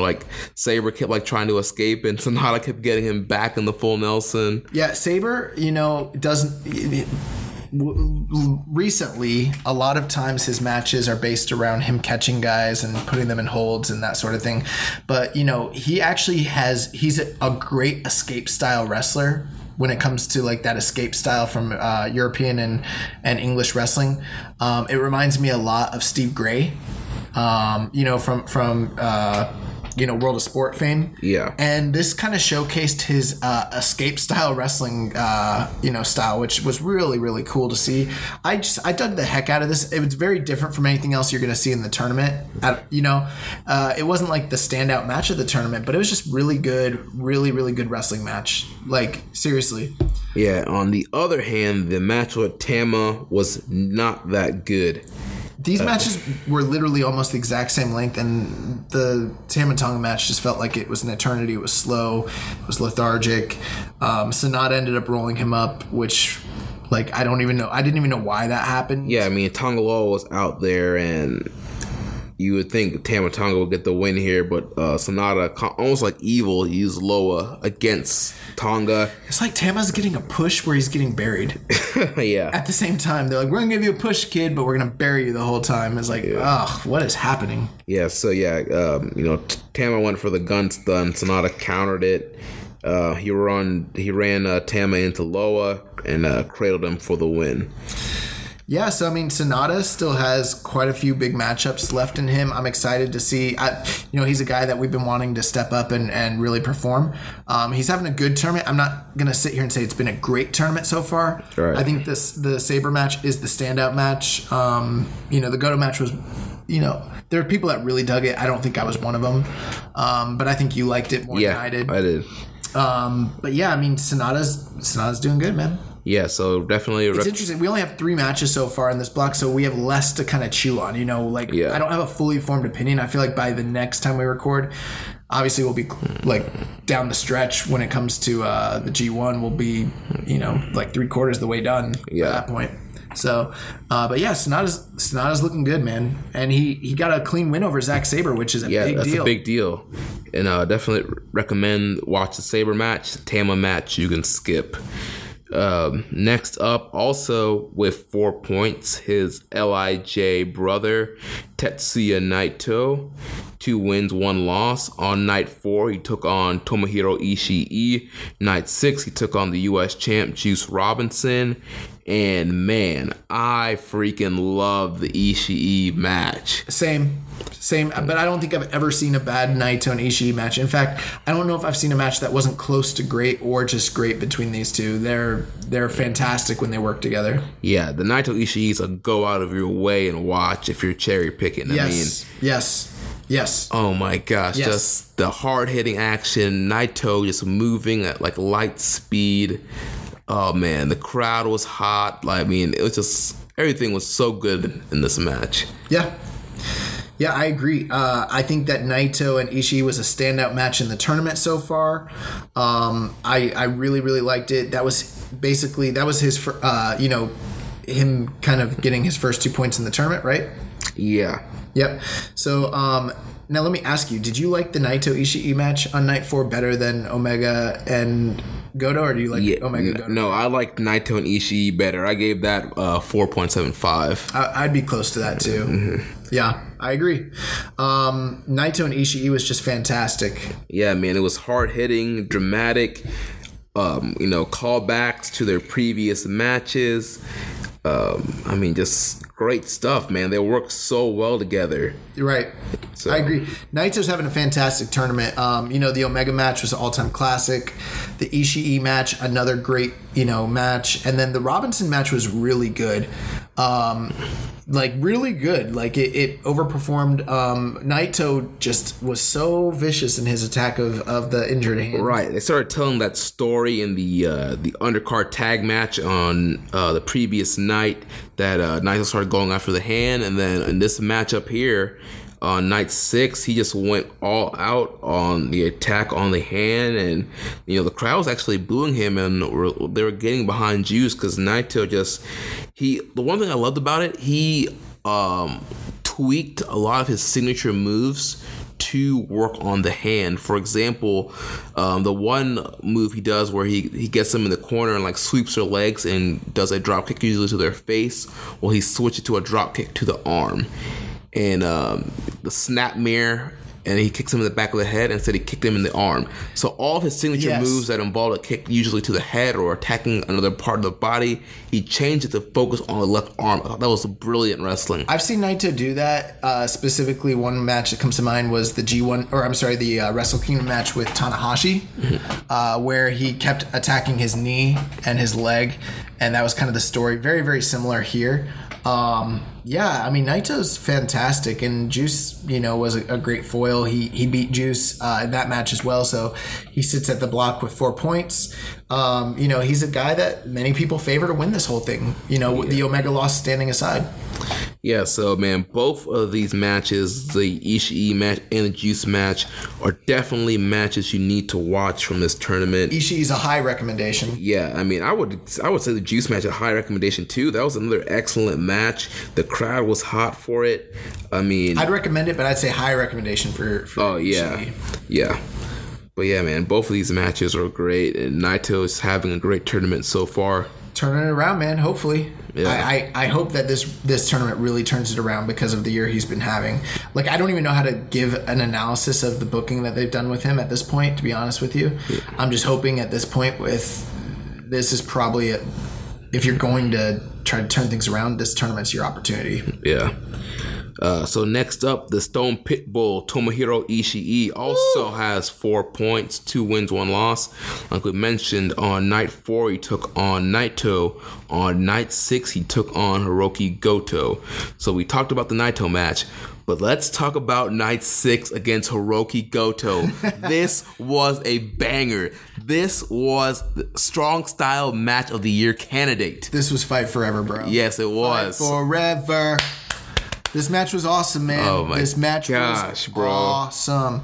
I've heard people say that these guys, we've seen them in G1s before and they've had better matches, but I don't know that I agree with that. I really, really I don't know, man. I'm like debating. This is like between 4.75 and 5. It's very close to 5 stars. Yeah. Very close. And I'm pretty sure Meltzer's going to give it 5. I think so too. I think with because he's overrating crap, but Ishii, man, I love Ishii so freaking much. Yeah. And I mean, this was like the never style matches that we've been missing for a while, man. Like, yeah, I made jokes earlier in the year or like a few weeks ago about how Goto had that match with Suzuki and said never again. Yeah. Well, Ishii was like, screw that, run it. Yeah. Run it. Yeah. I want the smoke. I want all the smoke. Yeah, man. And this match was just so freaking violent, so freaking and it was vicious. so beautiful about this match. No outside interference, no ref bumps, no shenanigans, no going to the outside. 2 guys battling in the middle of the ring. Very interesting. I was listening to Observer, and Brian Alvarez was talking about this match, and he said, these are 2 guys that I would love to wrestle because, yes, when you wake up the next morning, you will hurt. And you'll hurt in the match, but you will never actually get injured. Right. They will never hurt you the way that these 2 guys work specifically. And he was like, they are so safe. And he actually asked a friend of his who had worked with Ishii, and he's like, what was it like working with Ishii? He's like, I didn't feel a thing. Exposing the business, but like he was like, he like a light touch. Right. He's such a great worker. Like everything he does feels and looks vicious, but it actually isn't necessarily. He's such a safe worker. And I mean, Ishii, man, I love, like, man, all year I've been thinking like Suzuki's, our Carl Gotch Award winner, but Ishii's starting to make a run, man. Yeah, he is. He's really starting to make a run for that award. He's got Walter next month. I mean, my God. Yeah, man, Ishii's going to make a run for the How award. about this, before we move on, let me talk about, so I think Ishii's having a fantastic tournament, but we watched him the night prior to this in a tag match where it was him and Sho against Yo and Goto. And watching him work with those juniors. Now, if you've been a fan of New Japan for a while, you'll remember that Ishii used to be a junior. He's not a tall guy. But watching him work next to Sho and Yo, he's like the same size as them. Yeah. He's a guy that, like, in my mind, I always just imagine is just a gigantic bruiser killer. Same here, dude. I'm always shocked, especially, I mean, when we saw him at Supercard of Honor, he was against Punishment Martinez. What? Yeah. And I was like, man, like, I didn't realize how small Ishii was. I want a junior run out of Ishii. Okay, we looked up the weight limit. Yeah, it's 220. 220, and that's how much he's billed as 220. Yeah. If he drops 5 pounds or 10 pounds, like, I understand there's people who are like, why would he do that? He's in the heavyweight division. Guys, come on, like, let's get real. They're not putting the IWGP title on Ishii. They're not giving him a big major push anytime soon. I would love to see him go on a Neville style run in the Super Juniors or in the junior Oh my division. gosh. He would kill everybody. Yeah, he would. And it would be so cool because you'd see like Will Ospreay and like all these guys, Marty Scurll trying the crap they try. They wouldn't pull that crap on Ishii. He would be freaking like buzzsawing Dude, he everybody. would be the junior champion forever. Forever. He'd be the greatest junior champion in history. It would redefine what junior wrestling is. Yeah. Everyone's talking about this flipping crap. He's like, no, hold this lariat. Hold this headbutt. Let me chop you in this throat. Hold a brain buster. Hold this brain buster. Go to hell. 1, 2, 3. I know this is never gonna happen, but I'm at the point now where, like, after I saw him working with those juniors, I was like, that would be fantastic. Like, that'd be so cool. But yeah, man. Oh, dude, this match with Goto, man. So obviously, legendary. Goto's never openweight champion. So obviously, this win here gives Ishii the right to challenge Goto for a never openweight title shot. But they're both in chaos. So and that kind I don't know if that will ever happen. Right, because we're still waiting on. I mean, Ishii beat Okada, and he never got a title shot. But with the whole, Jay White wanting stablemate to challenge for titles, and I don't think we'll ever see it. To be honest with you, that's just my opinion. Yeah. It would be cool, to see that. Maybe I'm wrong. If I'm wrong, awesome. But I just don't think we'll see it. Unfortunately, I hate to be that guy, but that's just, it's New Japan, man. I don't think they're going to do that. Well, we'll see what happens with that, but both Ishii matches must watch. The Naito match and the Goto match. Great stuff. Two of the best matches in the whole entire tournament. Yep. And you're going to hear us say that a lot in this B block because these nights have been great. They've been vastly superior to the A block. I mean, obviously. Yeah. And there's only been 3 nights so far. Like, it's been awesome. So next up, we got Hiroki Goto. He has only 2 points with 1 win and 2 losses. We talked about both of his matches, the Omega match and the Ishii match. Anything else to talk about with Goto? I think it is interesting. He's the never champion. He did lose to Omega. If you remember, Omega recently was talking about the one title in New Japan that he's never held is the never title. Mm-hmm. And the commentary was like almost selling up the idea that like Omega might challenge for the never belt to try to become Grand Slam champion, which I'm like, I don't know if I see that happening, but that's a funny take on that whole thing, Yeah.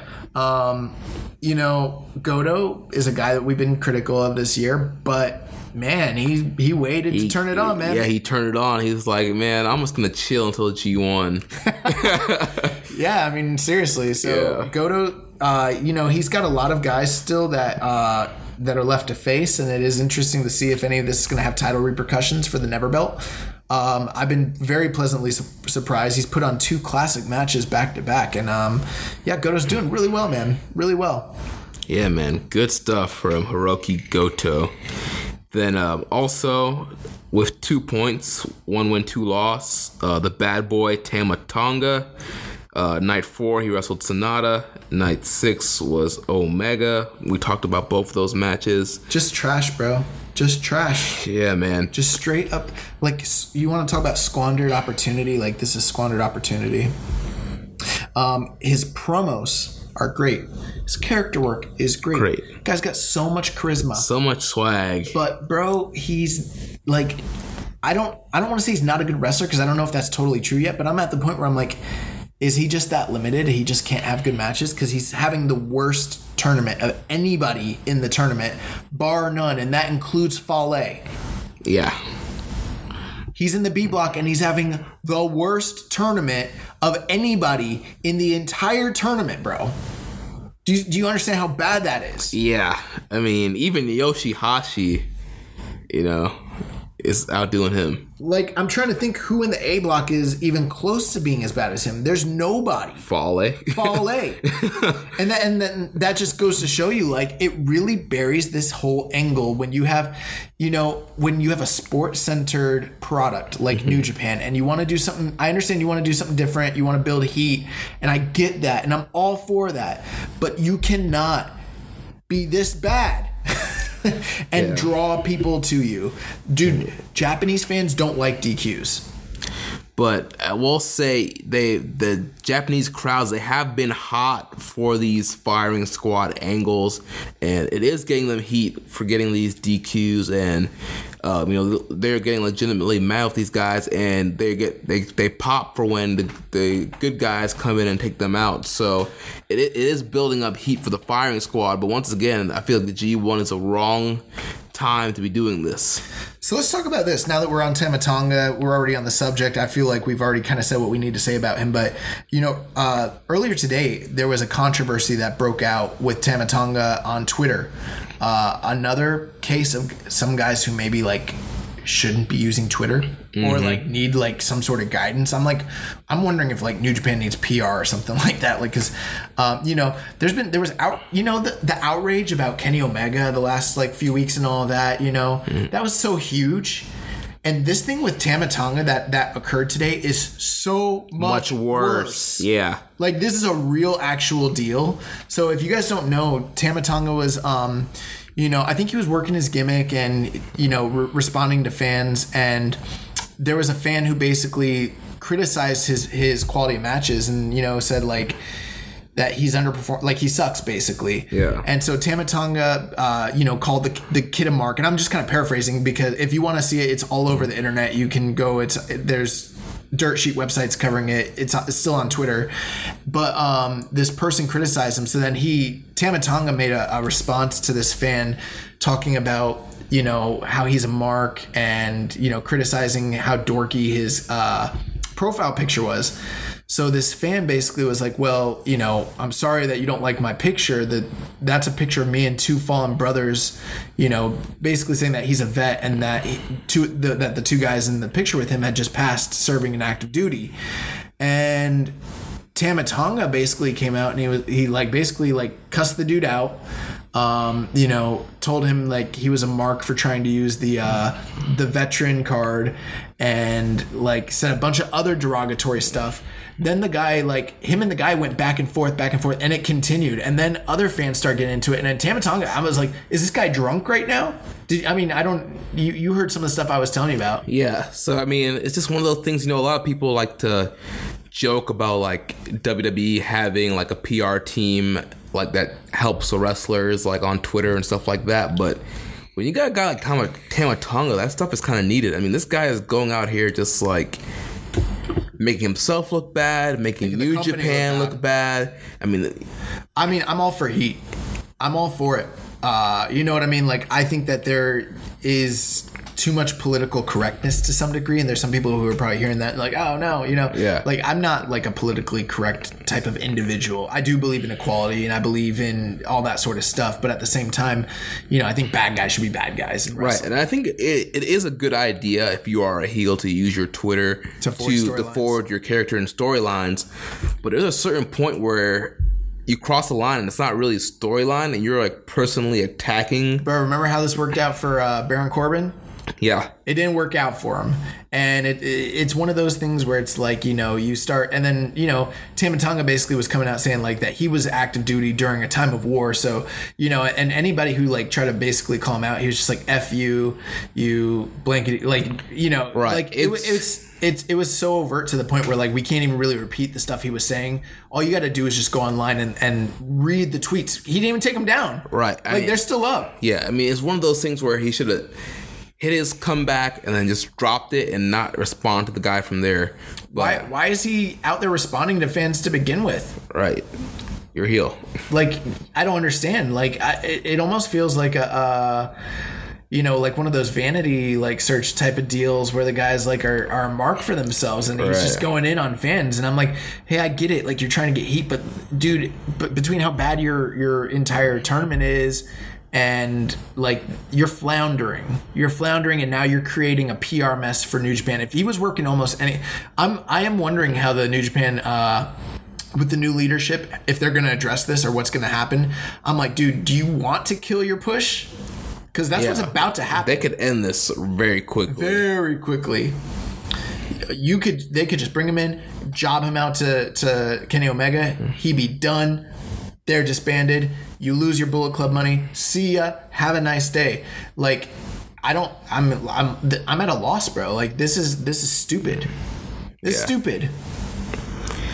Yeah, man. Who would know that, you know, they left San Francisco so hot and with this great angle, and it's just like going on the drain right now. Yeah, he did those interviews with Uprocks and Sports Illustrated. They were so great, and I was so excited for this. And then now I'm like, you know, man, there's certain things as a wrestler, I feel like in today's age, because it's not the 80s anymore. It's not the 70s. There's certain subjects that you can't just say whatever you want to get cheap heat. You know what I mean? Right. Especially, like, you do have to conduct yourself with some common sense. And it's like this whole thing. It's like, does it get you over? Are you getting over right now? No, like, not really. Are you making more money because you're attacking this veteran online and drawing like legit like controversy around yourself? Like, I don't think this is not the good kind of heat you want to get. There's not much more to say about it, but like at this point, like right now, Tama Tonga just sucks, bro. Like, he just sucks. Like, I don't want to watch a Tonga match. I don't want to watch a Fale match. Like, it sucks. It just sucks. Yeah, man, this BCOG stuff, man. It's sucking and it's getting old fast. And we're already still got 5 more matches. We're not even halfway through the tournament and I'm already done, dude. Done. Last week I was making like a little bit of you know, kind of like, I don't know, like some what would the word be? Like leniency. Yeah, I was giving them some leniency and making some, giving them a little leeway. Yeah. But bro, this just sucks. Like, I don't want to watch his matches. Like, that thing that Kenny Omega said about bringing down the star average. I mean, it's true. It's true for everybody. And he's having the worst matches of everyone in the tournament. People want to look back to like Prince Devitt and AJ Styles. Yeah, those guys had cheating and interference, but at least they were having good matches. This sucks with the interference. Yeah, this sucks. Yeah, that's all I have to say. It sucks. Period. Done. Suck. So moving on to. Zack Sabre Jr. He has also 2 points, 1 win, 2 losses. Before we move on, at this point, I don't want Henare to go with them. I know last week I thought that would be a great idea, but now I'm like, leave Henare alone because, like, you put him in that crew, it's going to derail that dude. He'd be the best worker of the team.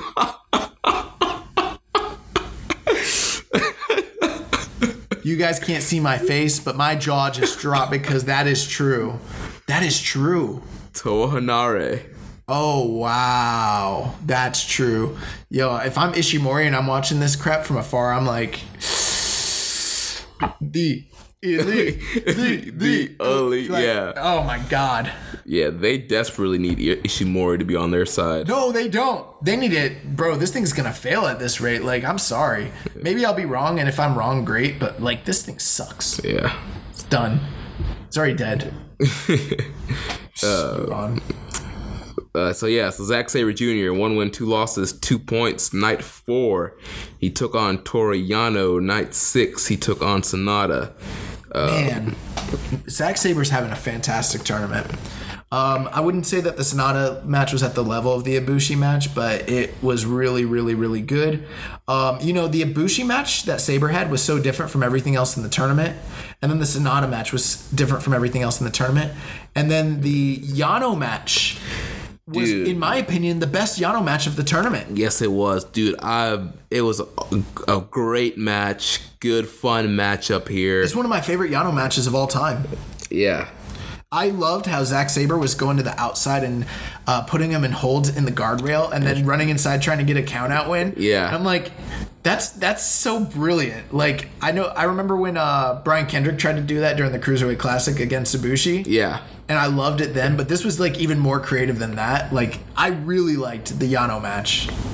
Yeah, I mean, once again, it was, Yano keeping up a little bit with the grappling in the beginning with Sabre. It was just like great to see, Yano. I've been calling him Shooter Yano. Yano ain't no skinny whip, Yeah. Zack Sabre has got a size disadvantage the whole tournament. So I mean, that plays into it. But Zack Sabre's having a fantastic tournament, man. Yeah. For all the detractors and the people that don't like him, I feel like this guy, there's no way you could be watching this tournament right now.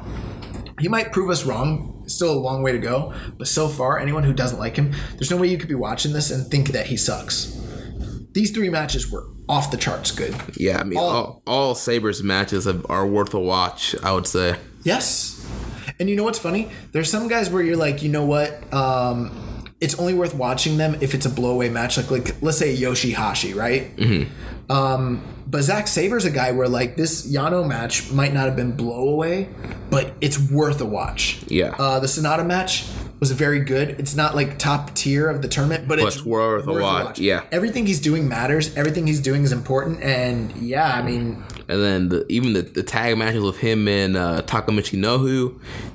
He's got the Zack driver now. And yeah. So when Taka's calling him out, he's not calling him the submission master anymore. He's calling him the wrestling master. Yeah, pro wrestling master. Yeah, and he's like, because he has the Zack driver now. So he's not just a submission guy, which is kind of funny. Yeah. Now, how about the fact he's only got 2 points? Yeah, I mean, so far only 3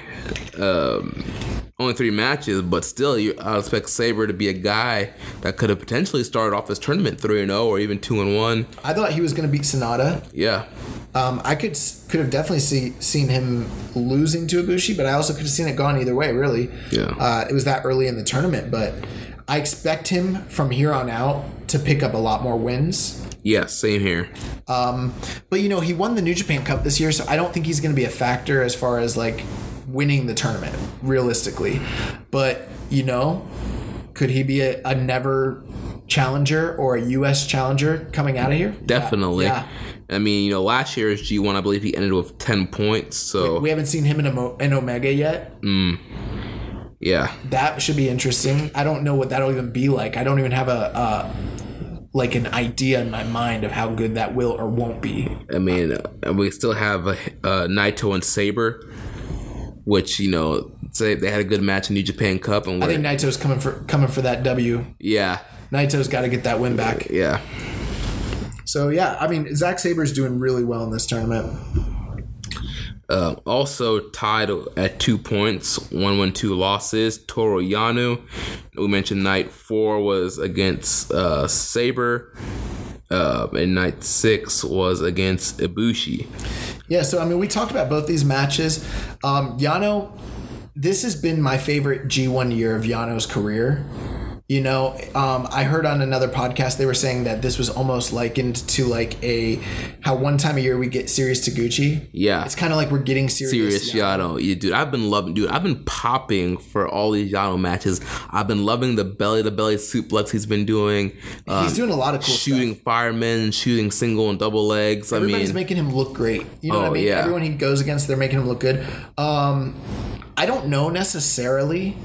He's still having shorter matches. They're longer than normal, but I mean 8 minutes, 10 minutes.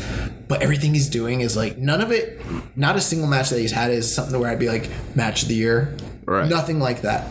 But none of his matches have been bad. No, not only that, I would recommend every match he's been. They're all worth a watch. You need, the Ibushi match, the Ishii match, and the Sabre match are all you should probably watch that. This is one of the funnest storylines going in the entire G1, which is something that's kind of lacking in the A block. Yano's not going to win this thing, but everything Yano's doing is so compelling. Yeah, man. And I couldn't say that in years past. Yeah, man. Yano's definitely having a great G1. I'm just sad we don't have a Suzuki match with him. Oh, yeah. That would have been great. Is that our last guy? No. Last guy is the IWGP US champion, the flamboyant Juice Robinson. 0 points, 0 wins, 3 losses. Night 4, he took on Kota Ibushi. Night 6, he took on Tetsuya Naito. Juice, we talked about both those matches. Juice doesn't have any wins, but all 3 of his matches have, well, actually, his first match was with Tama. Don't watch that. But the Kota and Naito matches have been great. He's a guy, he's, having great performances. But unfortunately, he's got the goose egg right now. So Kevin Kelly's been mentioning how he's a streaking performer when it comes to these tournaments, and how, last year he lost his first 5 and then won the last 3 and ended up having the biggest win of his career going against Kenny Omega. I think he's got Kenny Omega next in the tournament, right? Yes, he does. I'm like, dude, is he going to lose again and go 0-4? I'm like, I feel like he really, really needs to win that match. Yeah. And we have a question about Juice from @JarOfPeanuts on Twitter. He says, how do you guys feel about all the losses Juice is taking? Are his losses excused due to his injured hand? He has just become a champion and has lost to 3 people, 2 clean, and they likely won't even challenge for the belt. In your opinion, is the belt getting buried a bit? That's a great question. I also want to say my hats off to you, Jeremy, because you're doing a fantastic job keeping track of these questions and just, you're just peppering them in. You know what I mean? You're just peppering them in. This is so great. Making my job easy, I've said it many times. I'm just the talent. Jeremy's the puppet master. He runs this freaking show. But, it's interesting because there was reports where people were alleging that by putting the IC title on Jericho, they were giving an opportunity to make the US title more prestigious and kind of heat it up with the IC title being absent. And I'm kind of questioning if that's even the case, because they just put the title on Robinson just at the G1 in San Francisco, and he's 3-0, man. Yeah. What are they doing? I don't know. He's in the tougher block. He is. He's in the tougher block. He has the injured left hand. It's only 70% healed. I think that's a great story, by the way. Yeah. So we did see Naito attacking that, and he can't use it or he'll get disqualified. What I don't like is how during the Kazuna Road Tour, they have gone away. I think that the broadcasters are being told not to mention it anymore. but we before the G1 in San Francisco during Kazuna Road, the rule was if he used the cast, he'd be disqualified. But if anyone attacked his cast, they would get disqualified. They get disqualified. The way that Kevin Kelly basically mentioned the story was he said, they didn't want him to compete, and they told him, hey, we can't protect you, so if you compete, you won't be able to use your cast, but anyone who attacks it, they'll be fine, to kind of discourage him from trying to compete. Which it's like a revisionist history, because earlier on the previous tour, that's not the rule, and they've never mentioned it, right. Which is a little inconsistent. That's not consistency, bro. Consistency. But I'm like, they've got all 3 titles in this block. It does seem like, Robinson is coming off as the lower of the 3 champions, obviously. Yeah. I am wondering. I'm like, do they even care about this title at this point? Yeah, I feel like it does hurt the credibility of the U.S. title, especially you had this big, hot title change at the G1 Special in San Francisco. Juice was riding a wave of momentum.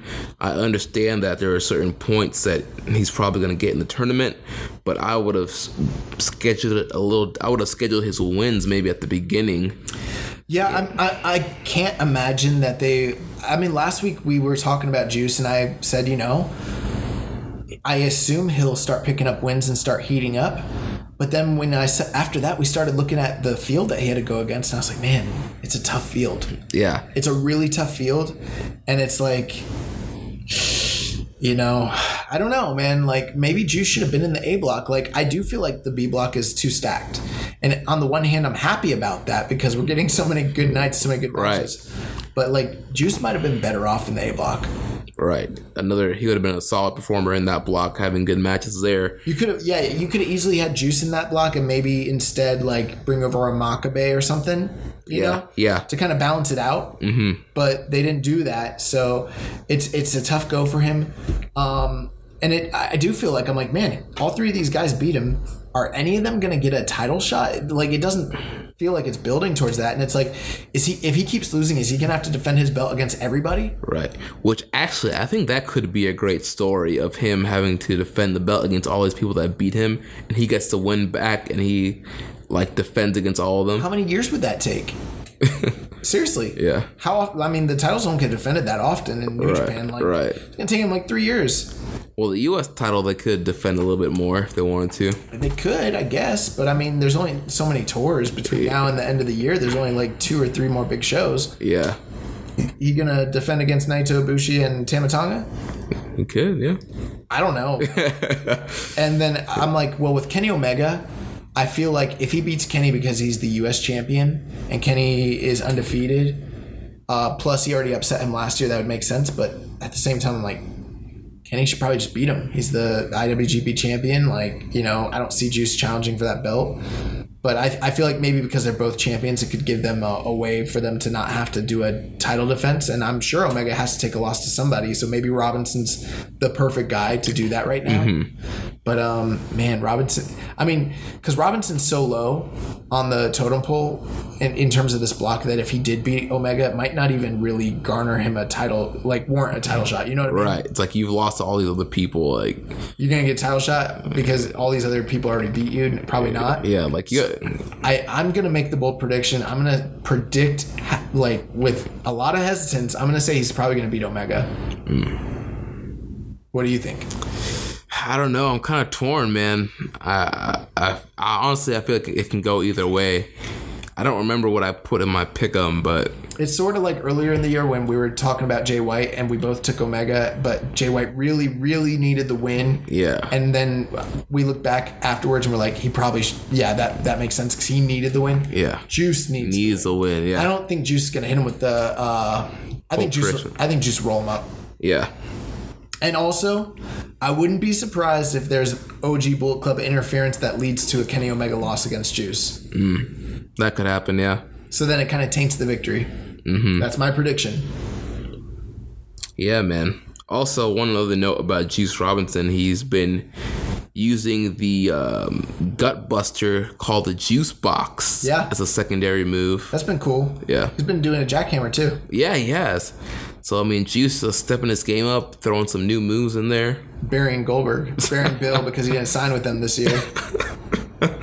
Oh, man.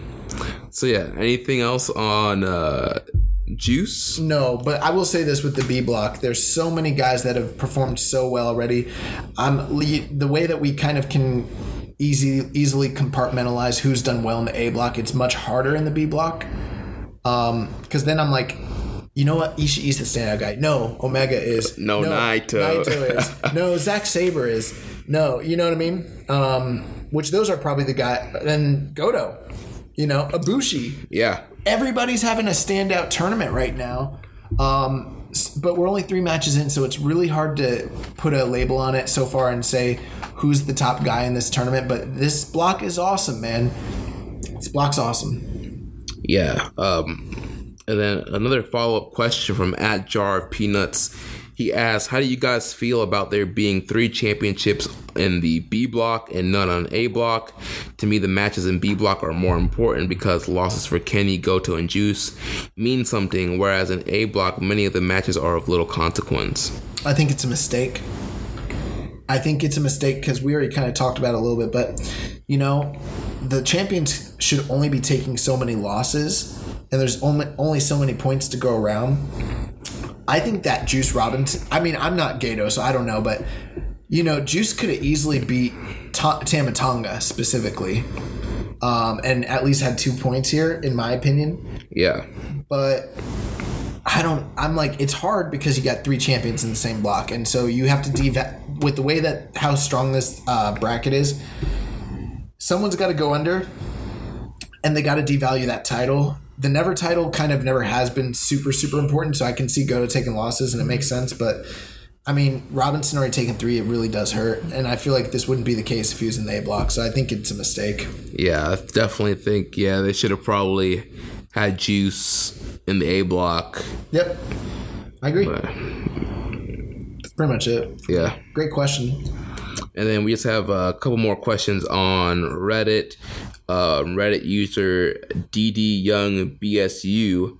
He says, who is a G1 competitor you'd least want to take a chop from? Ishii. I say Suzuki. Michael Elgin. You know who's got great chops? It's Jay White. Yeah. Jay White's got really good chops. I'm still going to go with Ishii, but Suzuki's right there too. Yeah, I'd go Suzuki because he wouldn't just stop with the chop. He would chop you and then palm strike you and then... Yeah, Ishii chops you in the throat. Yeah. So I don't know. I mean, none of them are Walter level, so there's that. Yeah. Then Reddit user Kevin P666, he says, is Yoshihashi the root cause of narcolepsy in Japan? Yeah. I think that you should reach out. I don't know if they have a Surgeon General in Japan, but you should probably reach out to them with that theory because that's pretty astute. That's apt analysis in my book. He also asks, if David Finlay and Bushi formed a tag team, would they still both get pinned every match? Yes. Yeah, they would take simultaneous pinfalls in every single match. They would eat a double finisher and both get pinned at the same time. No, there's so much more upside with Dave Finlay than there is with Bushi. And Bushi's the junior, so obviously Bushi would be taking the pinfalls, but I'm not high on Bushi. I am high on Dave Finlay though. Yeah, I mean, new gear for this tour. Yeah. Yeah. So, great question though. That's pretty funny. So that wraps it up for all the questions we got this week. Remember, you could always send us questions on Reddit, Twitter, Facebook. You can email me, Jeremy at socialsuplex.com.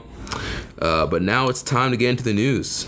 So this has actually been one of the slower news weeks we've ever had. Usually your notepad has 2 sections. You only got 1 column this week. Yeah. So, and a lot of it is interviews. So this past week, Sonata did an interview very similar to the one that Naito did. It's on the NJPW 1972 website, just kind of discussing the G1, all the different matchups that he's having for the first time and his expectations for the tournament.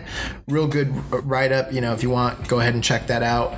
Also, Kenny Omega was on did a 2-part episode on the Ross Report this past week. Did you get a chance to check that out? I did not. Unfortunately, I've dropped JR's podcast off my rotation a while ago. Oh wow. Yeah. Hot take. Yeah, I haven't listened to the Ross Report in a long time. Well, maybe Kenny Omega will draw you back. Yeah. But I know they were talking about the stuff with the G1 and then G1 in San Francisco and, his upcoming title defenses, that sort of thing. So heard good things about that.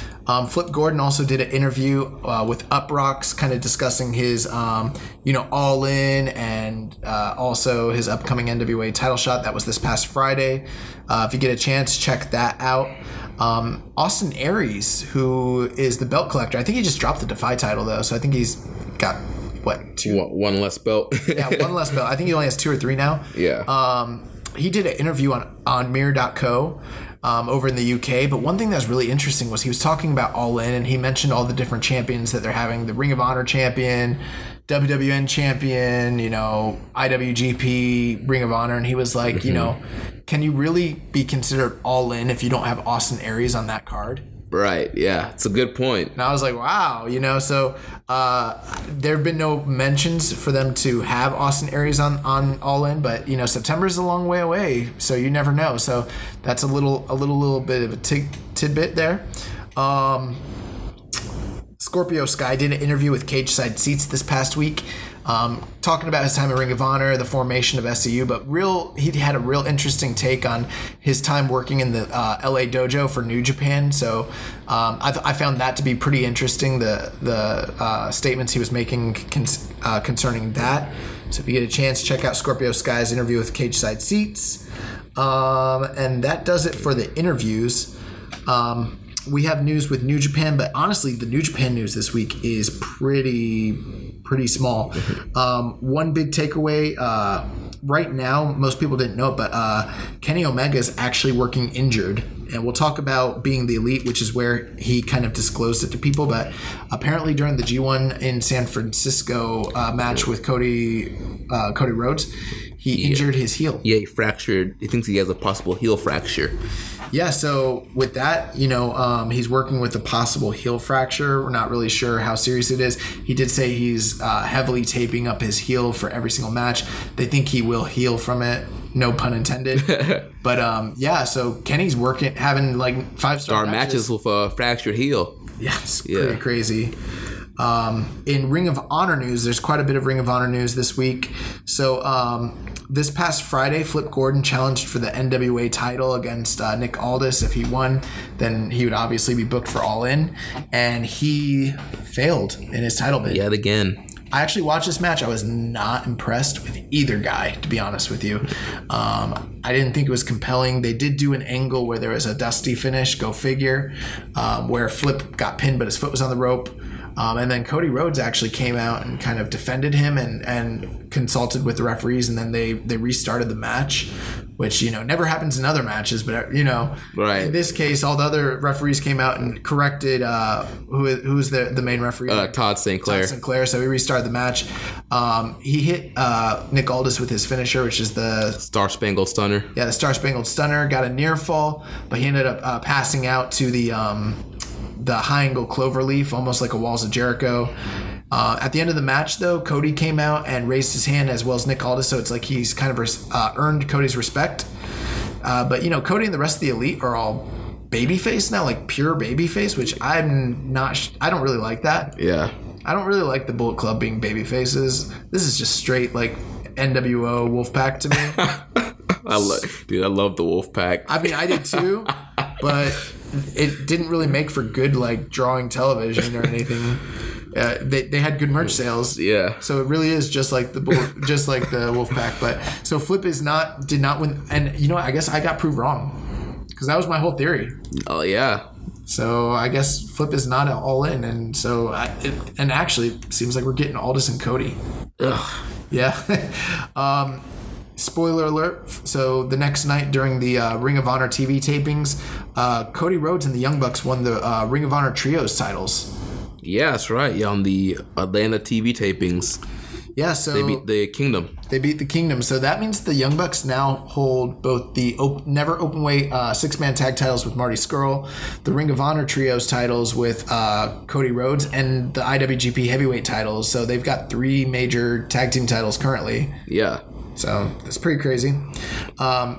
Last week we reported rumors about Jeff Cobb joining Ring of Honor. He went online and kind of said that he hadn't signed, but yet he debuted at the Atlanta tapings. Yep. He, spoiler alert, he interrupted 2 top prospect tournament matches. Is he a heel? I'm not sure. Based on the spoilers, I couldn't really tell it, but he interfered in like 2 of the top prospect tournament matches. I'm not sure if he's going to be a babyface, just a powerhouse, or he's a heel that just doesn't care about honor. Okay. So we'll see what they do. I think it's a great get for New Japan. I've never really... You mean Ring of Honor? I'm sorry, for Ring of Honor. You know, we've talked about the issues with so many guys going to WWN because they want to have the opportunity to go to NXT and go to WWE. And obviously, at this point, if you go to Ring of Honor, it throws a big monkey wrench in those works. But, you know, them getting Jeff Cobb is a huge get because they don't really have too many Haas-style guys in his, you know, they've kind of lost like Moose and they've lost Elgin and War Machine and guys like that. So I think it's good for him. I think it's good for Ring of Honor. And that's, plus they need a top indie name in there. They haven't, yeah. So besides elite guys. That's a great signing for them. Yeah. A great signing. And I'm sure they're probably paying Cobb a pretty penny to come over there. So that's great. I'm excited to see what he does over there. We've been critical of Ring of Honor over the past year. But hopefully this helps to like really turn things around. And I could see him having a great run of Ring of Honor. Yeah, me too. Cody, we announced, we talked about how he has a TV deal going on. We weren't sure what it was, but apparently he's returning to the show Arrow, yep. I guess he's a character named Samson. Yeah, something like that. Do you watch that show? I do not watch the show, but I remember when he made his debut on that show. So. I'm just kind of. I know you watch a lot of the Marvel shows. Like, I don't really watch any of the superhero shows. Well, Arrow's DC. Yeah, I know it is. Yeah. That's what I'm saying. I know you watch the Marvel shows. Yeah. I just didn't know if you watched the DC shows. Yeah, I hadn't really watched it. I heard Arrow's good, though. Yeah, I've seen like 1 or 2 episodes, but I just haven't had the time to watch it. But so Cody's got a stint on the show. I don't know much more beyond that, but I guess that's the gig he's got going on right now. The Honor Reunited tour is coming up next month in August on the 16th, 18th, and 19th. They've started to release the cards. It looks like they're working primarily with guys from Rev Pro along with Ring of Honor. So, be on the lookout for the full cards as they get announced. And then Trent Beretta made his return during the big show on Friday night. Yeah. What was the deal with that? So I don't remember exactly. I remember all I saw was him coming back out to hug Chucky T, and then they were also on the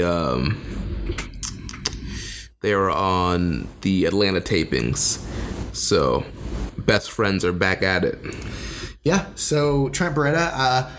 Hopefully he's in great health, and hopefully we get to see the best friends in New Japan again, and hopefully we get to see that heavyweight run from Trent that we've been waiting for. He's a guy that I kind of thought could have been in the G1 this year. Oh, yeah. Dude, he would have been great in the G1 this year. Yeah.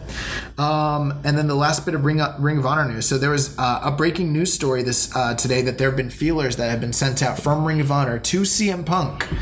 Official. Like, it's reported, it's confirmed, to try to see if there's any interest in getting him involved with the G1 Supercard show in April live at Madison Square Garden. What do you think about that? Dude, that would be very interesting. I mean, it's been a while since Punk has wrestled, but... I know that, like, he's told people he's done and everything like that, but I don't know if he's going to continue with his MMA career.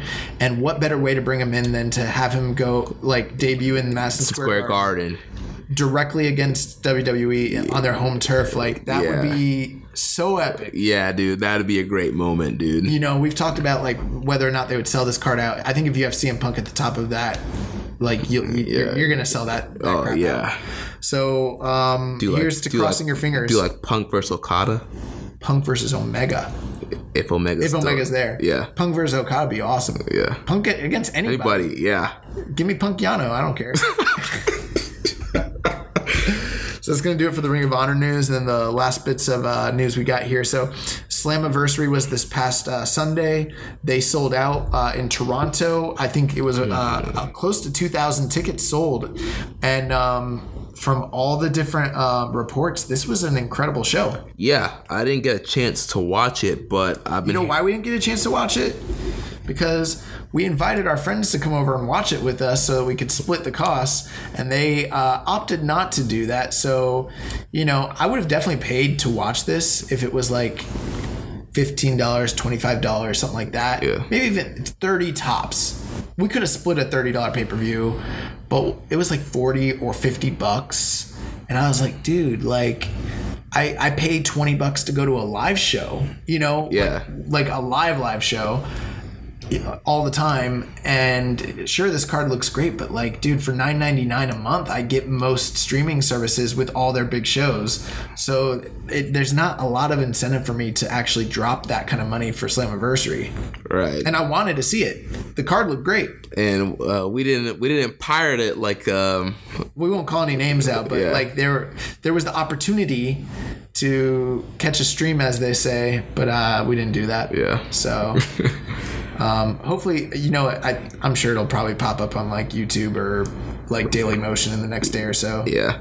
So I'll probably see it. We had the Bone Soldier Taiji Ishimori. He was in a fatal 4-way. I heard great things about that match, but he didn't win. Yeah. But I heard he'll be at the TV tapings. Oh yeah, so he's going to be with the TNA TV tapings, which just shows that there's a strengthened relationship between New Japan and Impact. Yeah. So I'm still going to call him TNA. I don't care.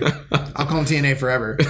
I'm going to be like one of those old guys like talking about WCW, and I'm like, the NWA. And they're like, what are you talking about? It's WCW. But that's going to do it for the Ring of Honor news. Oh, yeah, I already covered that. My bad. I'm tired, like I told you guys. So last bits of news here. So Zack Sabre Jr., Progress is going to be running a show in Wembley later in the year. Zack Sabre Jr. has been a mainstay in the Progress, promotion. Is actually going to be missing the big Wembley show that they're doing because he has dates and obligations with New Japan, which was kind of surprising because that's a guy you would expect to be on that show. They did send out a tweet about it, and he sent an apology out to people. Earlier this week, Will Ospreay was tweeting about his new promotion, Frontline Puroresu, and he was talking about that they're looking for sites in Manchester and Bingham for later in the year so that they can run shows there. During the first week of August, stars from Ring of Honor, Christopher Daniels, the Briscoes, and Matt Taven will be doing TV tapings with CMLL during the first week of August. So if you catch the Friday night Arena Mexico shows, you can catch those Ring of Honor stars doing some crossover work. Matt Taven, I didn't go over this, but Matt Taven did an interview with Fightful talking about, his work in CMLL and Ring of Honor, and also potentially working for New Japan. And there was also criticisms that Naito was interviewed about earlier this week, talking about how weak the G1 blocks were and things like that. Yeah. Very interesting read. SCU has a new shirt out. SCU.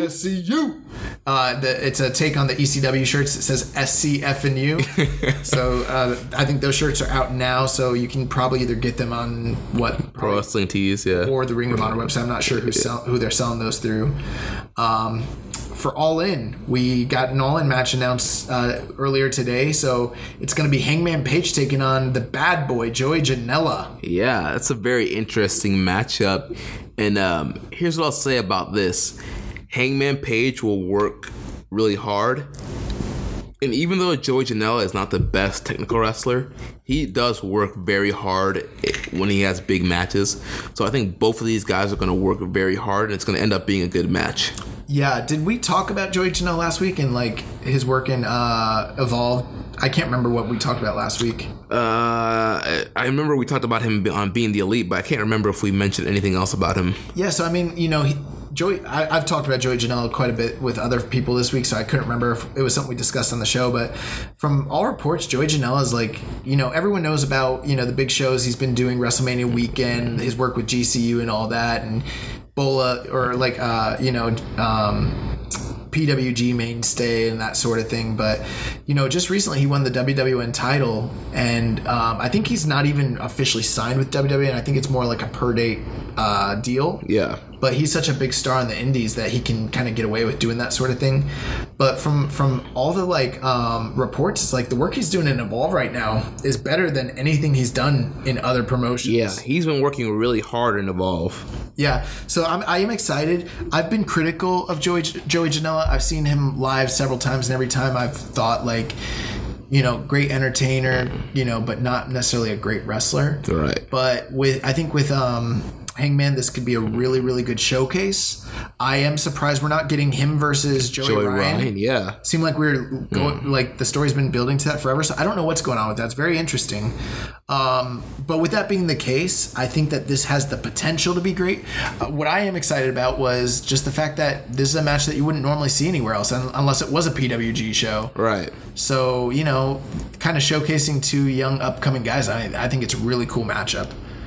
We got also Penelope will be out there, so yeah. that'll be great. So let's talk about Matt Riddle. So we just had breaking news literally on the air as we're recording the show. So there have been reports that Matt Riddle has been canceling his dates over in Dublin for OTT and other indie dates. And literally just now, as we were recording this, we got a report from our friend Caleb Baldwin. Shout out Caleb. But he's been pulled from Bola. So the rumors have been that there have been feelers and interest from New Japan as well as WWE.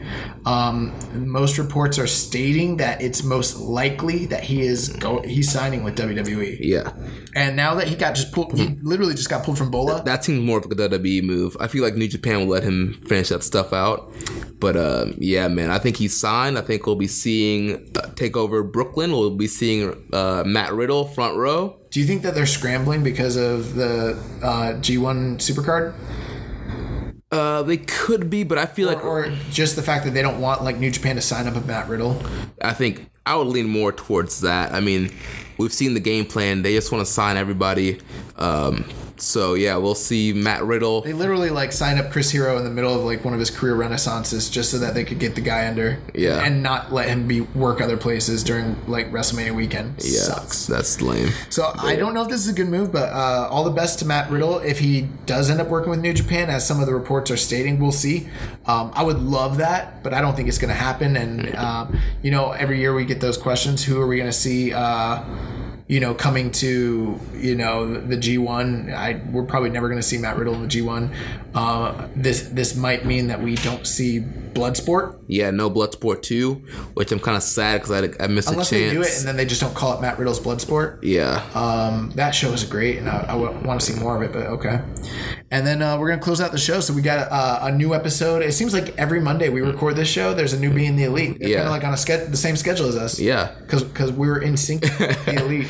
But the new Being the Elite All Out, and it was another great episode. Yeah, another fun episode. They kind of set up the Joey Janela and Hangman Page in that episode where Juice was like... Oh, Juice was so funny on this episode. He was like, I heard about you and Joey, and Hangman went off on him, and he's like, Janela. Yeah, he's like, Yujiro was hilarious. Oh, yeah. It was like, Joey Janela?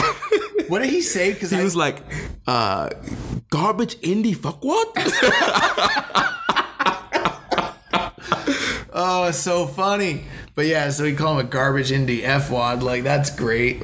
And Hangman's basically he was like, aren't you concerned that Joey Janela is such a badass? Matt was putting him over. He's like, a badass? He's like, I murdered somebody. He's like, I never want to see him on this show again. He's like, when you see Kenny, you tell Kenny, or he's like, yeah, when you see Kenny, you tell him to tell Nick, to tell Marty, to tell Matt. To never have him on our show again. And he's like, you're going to have to write that down for me to remember it. But I will see Kenny tomorrow. He's like, I'm be whooping that ass. He's like, yeah, so Yeah, like Juice is like the best talker on the show. Like he's hilarious. Yeah. I'm trying to remember what else was on the show. Well, SCU was there. They just talked about how terrible like Nashville Texas was. He's like, or Tennessee. He's like, yeah, if this was named after Kevin Nash. Kevin Nash is effing awesome. Yeah. He's like, but I found out it's not even named after me. Then they talked about like Willie Nelson and like I think Harry Connick not Harry Connick Jr. Waylon Jennings. And, like, how they didn't fit like Nashville standards. Like SCU's great. Yeah. They got the new shirts, so that's cool. Best Friends. Oh yeah, Best Friends are back. And they stole the IWGP titles. Yeah, they were gonna throw the IWGP. They threw something else away on another episode, but I don't remember what it was. But it was so funny when they did it. So they were gonna throw the titles away again, and the Young Bucks were like, "What are you guys doing? Give us our belts, dude!" Like, so you know the DIRL are back. They talked about Cody basically working on Arrow. There wasn't too much more. Was there anything else that was? Nothing too big. Yeah, so. But it's another good episode. I feel like we're missing. Oh, Marty. Oh, yeah, Marty and Nick Aldis were talking, and he's like, you know, you're going to have your hands full for Okada, you know. It's going to be a big challenge for you. He's like, what? Just because I'm a junior, you don't think I could deal with Okada? And they had like this back and forth, and he's like, you know what? You should hold my world title so you can, you know... visualize yourself as a heavyweight champion. Yeah. And then he like grabs the belt, and he's like, oh my God, how much does this weigh? He's like, it's 10 pounds of gold. He's like, oh my God, I'm so screwed against Okada. He's like, you don't think I could beat Okada? This is not the 1980s. It's not Big John Studd and Andre the Giant. Yeah. He's like, you think I can't beat him because I'm a junior? Oh, it was popping me. Yeah, that was hilarious. But that's pretty much it. That's gonna do it for the news. Like I said, there's not a lot of news. I got one other thing I just found. Bring it back. Dave Boy Smith Jr., under his real name of Harry Smith, captured a gold medal in the expert division in the super heavyweight division of the Billy Robinson Classic. Really? He was coached and trained for the tournament under Josh Barnett. This was a shoot tournament put on by Scientific Wrestling, which is a company that promotes old-style catch wrestling. That makes a lot of sense, actually, because I do know he's trained with Josh Barnett, and Josh Barnett has said he's, like, every bit as good as any other grappler on the face of the planet, and that like if he wanted to go into MMA, he definitely could have a successful career in that. So I'm not surprised at all. But that's really, really cool. Billy Rob, that's awesome. Yeah, so Dave Boy Smith doing big things out here. It's good to hear about him doing something other than throwing hot coffee in people's faces. Yeah, and spitting on fans. Yeah, it's great. Well, that's mainly is that gonna Archer? Yeah, that's it. Well, sometimes he does it too, though. Yeah. So great episode. We got 3 more nights coming up, or 4 more nights between now and I can't remember. I think it might be 3. Okay. 3 or 4. I know there's one more stretch of 4 nights. We already got through the first one, and we got a little break until Thursday, and then we've got the weekend. 3 or 4 matches. Yeah, we got like Thursday, Friday, Saturday, I think. I think Sunday. Yeah, or Thursday, Friday, Sunday, something like that. Yeah. So we're gonna keep you guys posted. We'll be back with another episode next week. Thank you guys for your questions. Thank you guys for your participation and supporting the show. And take us out here, Jeremy.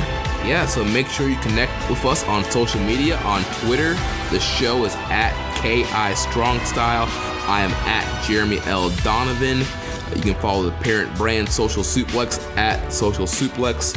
On Facebook, we're facebook.com/Social Suplex. We're also in the Wrestling Squared Circle Facebook group, facebook.com/group/Wrestling Squared Circle.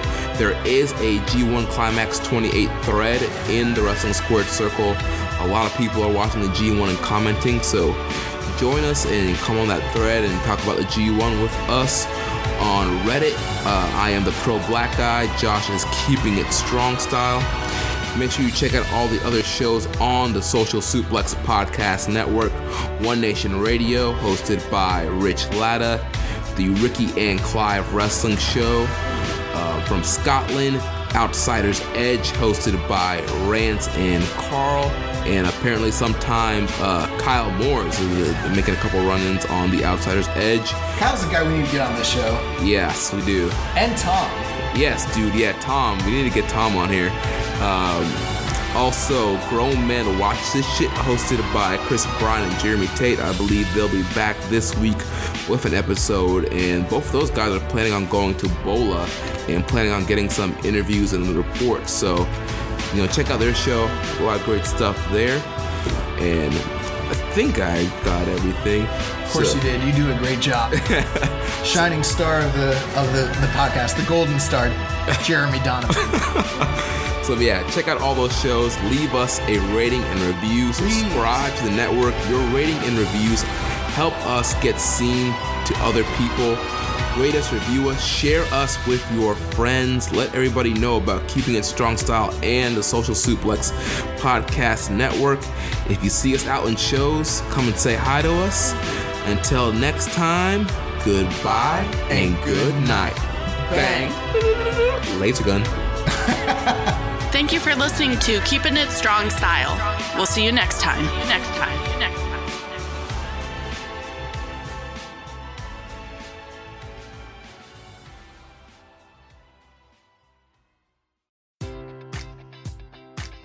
Enjoy all your favorite sports like never before at BetMGM. Sign up using code OLDLINE and receive up to $1,500 back in bonus bets if you don't win your first bet. When you register with BetMGM, you'll get instant access to a variety of parlay selection features, live betting options, and the best daily promotions in the business. And with BetMGM at your fingertips, every play and every game matters more than ever. Remember to use code OLDLINE and receive up to $1,500 back in bonus bets if you don't win your first bet. BetMGM and GameSense remind you to play responsibly. See BetMGM.com for terms. 21 plus only. Maryland only. New customer offer. Subject to eligibility requirements. Rewards are non-withdrawable bonus bets that expire in 7 days. Please play responsibly. For help, visit mdgamblinghelp.org or call 1-800-GAMBLER in partnership with MGM National Harbor. Promotional offer not available in Washington, D.C. If you're a woman over 40 dealing with hot flashes, insomnia, brain fog, moodiness, or weight gain, you don't have to accept it as just another part of aging. The experts at MIDI Health know all these symptoms can be connected to the hormonal changes of menopause. And MIDI can help with safe, effective, FDA-approved solutions covered by insurance. 91% of MIDI patients get relief from symptoms within just 2 months. Book your virtual visit today at joinmidi.com.